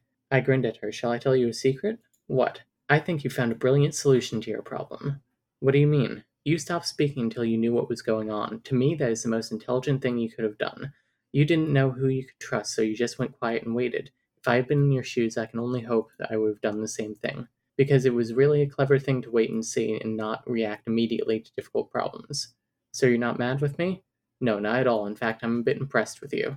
Now, do you want to come down and lay down beside me? Yep. She jumped onto the chair April had been sitting on and gingerly maneuvered on the bed. Carefully, she lowered herself next to me and wriggled her small body around as she found a comfortable position. For the first time in 6 months, I felt her body next to mine, relaxed and without fear, and something inside me felt vulnerable, as if I was looking at something awe-inspiring. She asks to hear the story again about how her parents met. He starts to tell it, and he feels like he's about to burst into tears. And she says, "It's okay, Uncle Yuri, I'll tell you the story." I'm so fucking upset right now. This changes everything for me. I don't think you even realize. Let's finish this up so we can get into rankings. Okay, final song is Speak Softly, Love, which is from the fucking Godfather. Yeah. Which I said is a little on the nose for a mafia wedding. But yeah, that's it. It's the wedding. Yep, 16 months later they get married. We said our vows. I never once looked away from the magic of his eyes. Then Yuri drew me in for a long, deep kiss. The church faded and the world dropped away. There was no one else but us, just us, our mouths, our bodies, and our hearts beating together. I like that more than the final line, which is, "I love you, Mrs. Volkov," he whispered to me. "With all my heart, thank you for choosing me." I pulled him into my arms and spoke the words I knew deep down in my soul. "I love you more, Mr. Volkov. Thank you for choosing me." Yeah, it should have ended. We didn't need that bit. And then there's a second epilogue. Wait, there is? Oh my god, Nicole. What the fuck? Here's the thing. It says specifically here, Epilogue 2, Charlotte, and then it says unedited version. Oh no, all I get is the end. Yes, Charlotte gets her HEA2 smiley face set in a castle in Wales. Hers is the next story. Look out for The Man in the Mirror. Nicole, that means you are missing a grand total of like 10 pages from this book. This changes everything. You don't even crucial pages. I'm putting this book in the trash.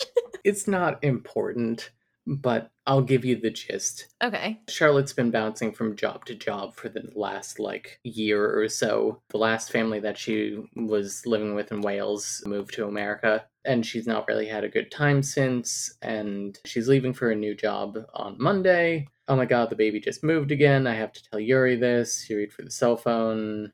April's like, "Don't worry, you'll get your happily ever after." And she's like, "Hardly, since I'll likely be dressed in sackcloth, ashes, and a horrible pair of librarian glasses for the foreseeable future because April says you should dress less sexy for your next job." Anyway. And then, so yes, Charlotte gets her HEA too, set in a castle in Wales. Hey, Georgia. What the fuck? What the fuck? Honestly, I'm taking this very personally. I feel very betrayed right now. Claudia, let's get into rankings. What do you give this for steaminess? Oh, we gotta do smash or pass. Oh, smash or pass. Smash and smash. I'm giving Yuri a soft smash. Mm-hmm. I'm giving April Winters a hard smash. Mm-hmm. April is the best. I give them both smashes. Yuri a harder smash, and I only say that because he clearly knows what to do with the parts that I possess. Yeah, that's true. I mean, same with April. Yeah, so good shit. Okay, now rankings. I got too ahead of myself before. Steaminess. Nicole, I'm giving it a 5. Oh my god, me too. I'm going to dock it at 0.1. I'm going to give 4.9 just because there are some things in here that made me laugh that took me out for half a second. But overall, this shit was so more juicy, just delicious. I want more of it. Exactly. So, Nicole, what do you give this for dreaminess? Okay. I know it's my turn, but I want you to go first because let me tell you, this scored a lot lower when I read it. And I'm so fucking mad because if I had those pages that you had, I would have ranked it much higher right off the bat. So I need a little more time to process. I'm giving it a 3.5. I think that it's pretty good. I like their chemistry. I think they're fun characters.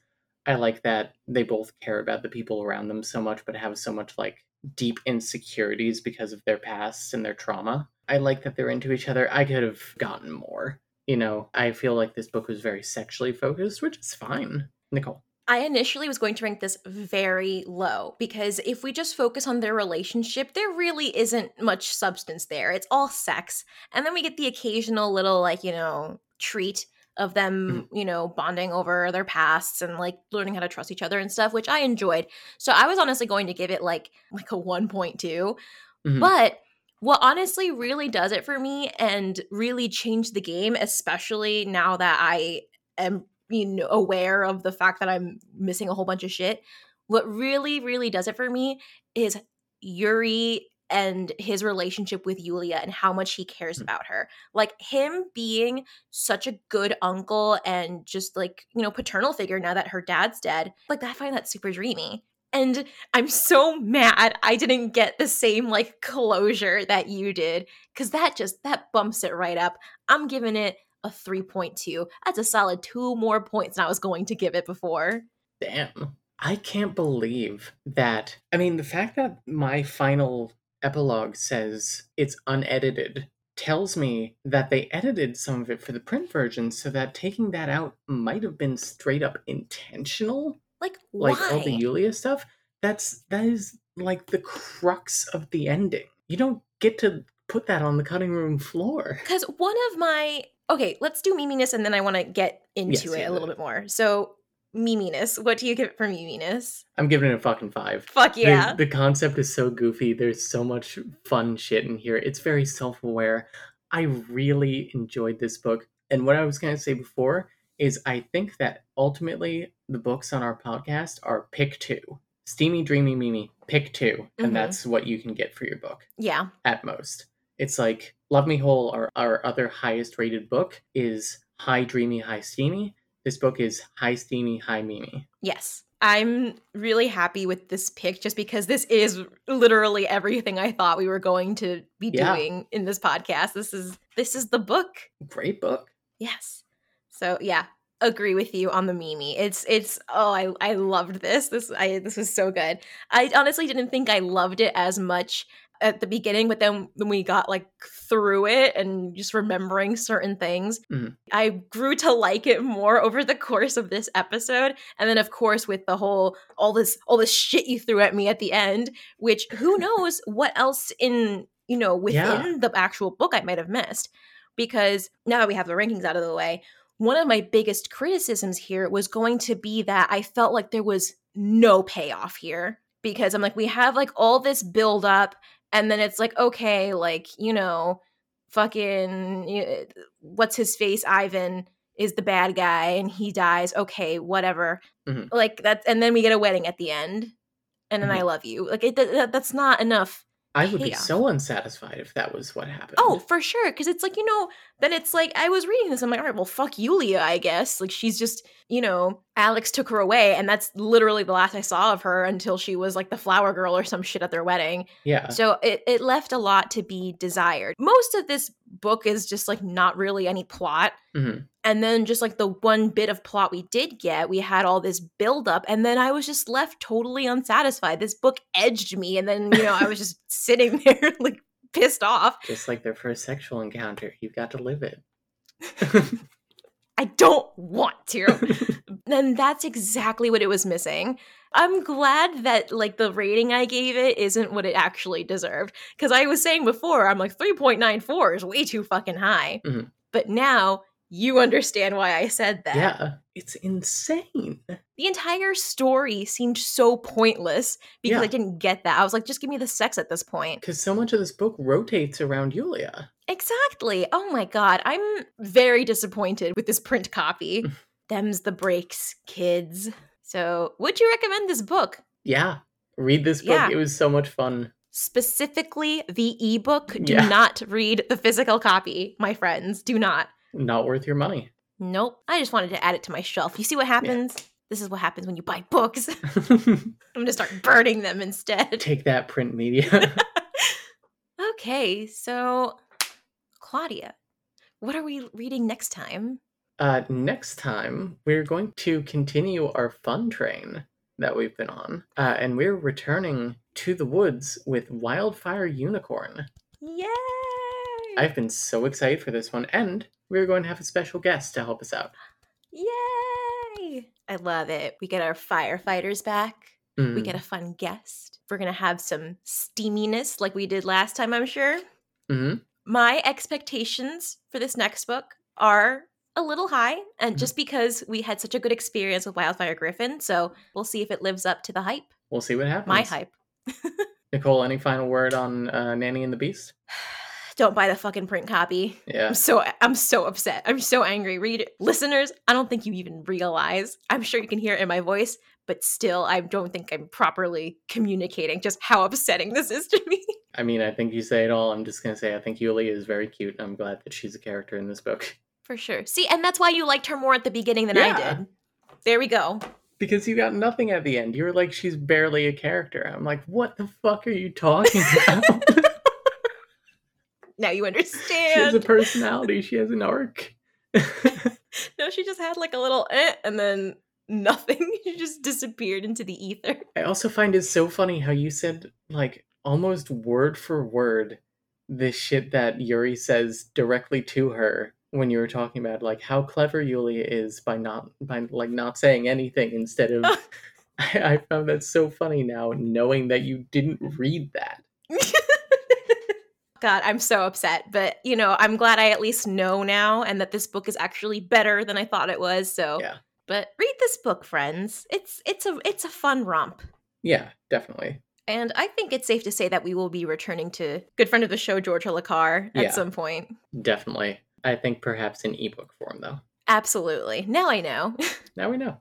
Okay, well, that's it for this week's episode. You can follow me at Sexy Pagliacci on Twitter. That's SEXYPAGLIACCI. And you can find me at Punk Dyke, PUNKDYKE. Can't believe nobody had that at. You can follow the show at the 3LW Podcast on Twitter and all the millions of socials. We are on Patreon as well if you want to support the show. And I think that's it. Until next time, friends. Get the ebook. Get the ebook. Bye. Bye. This episode was made possible by our patron, June B., and by listeners like you. Thank you.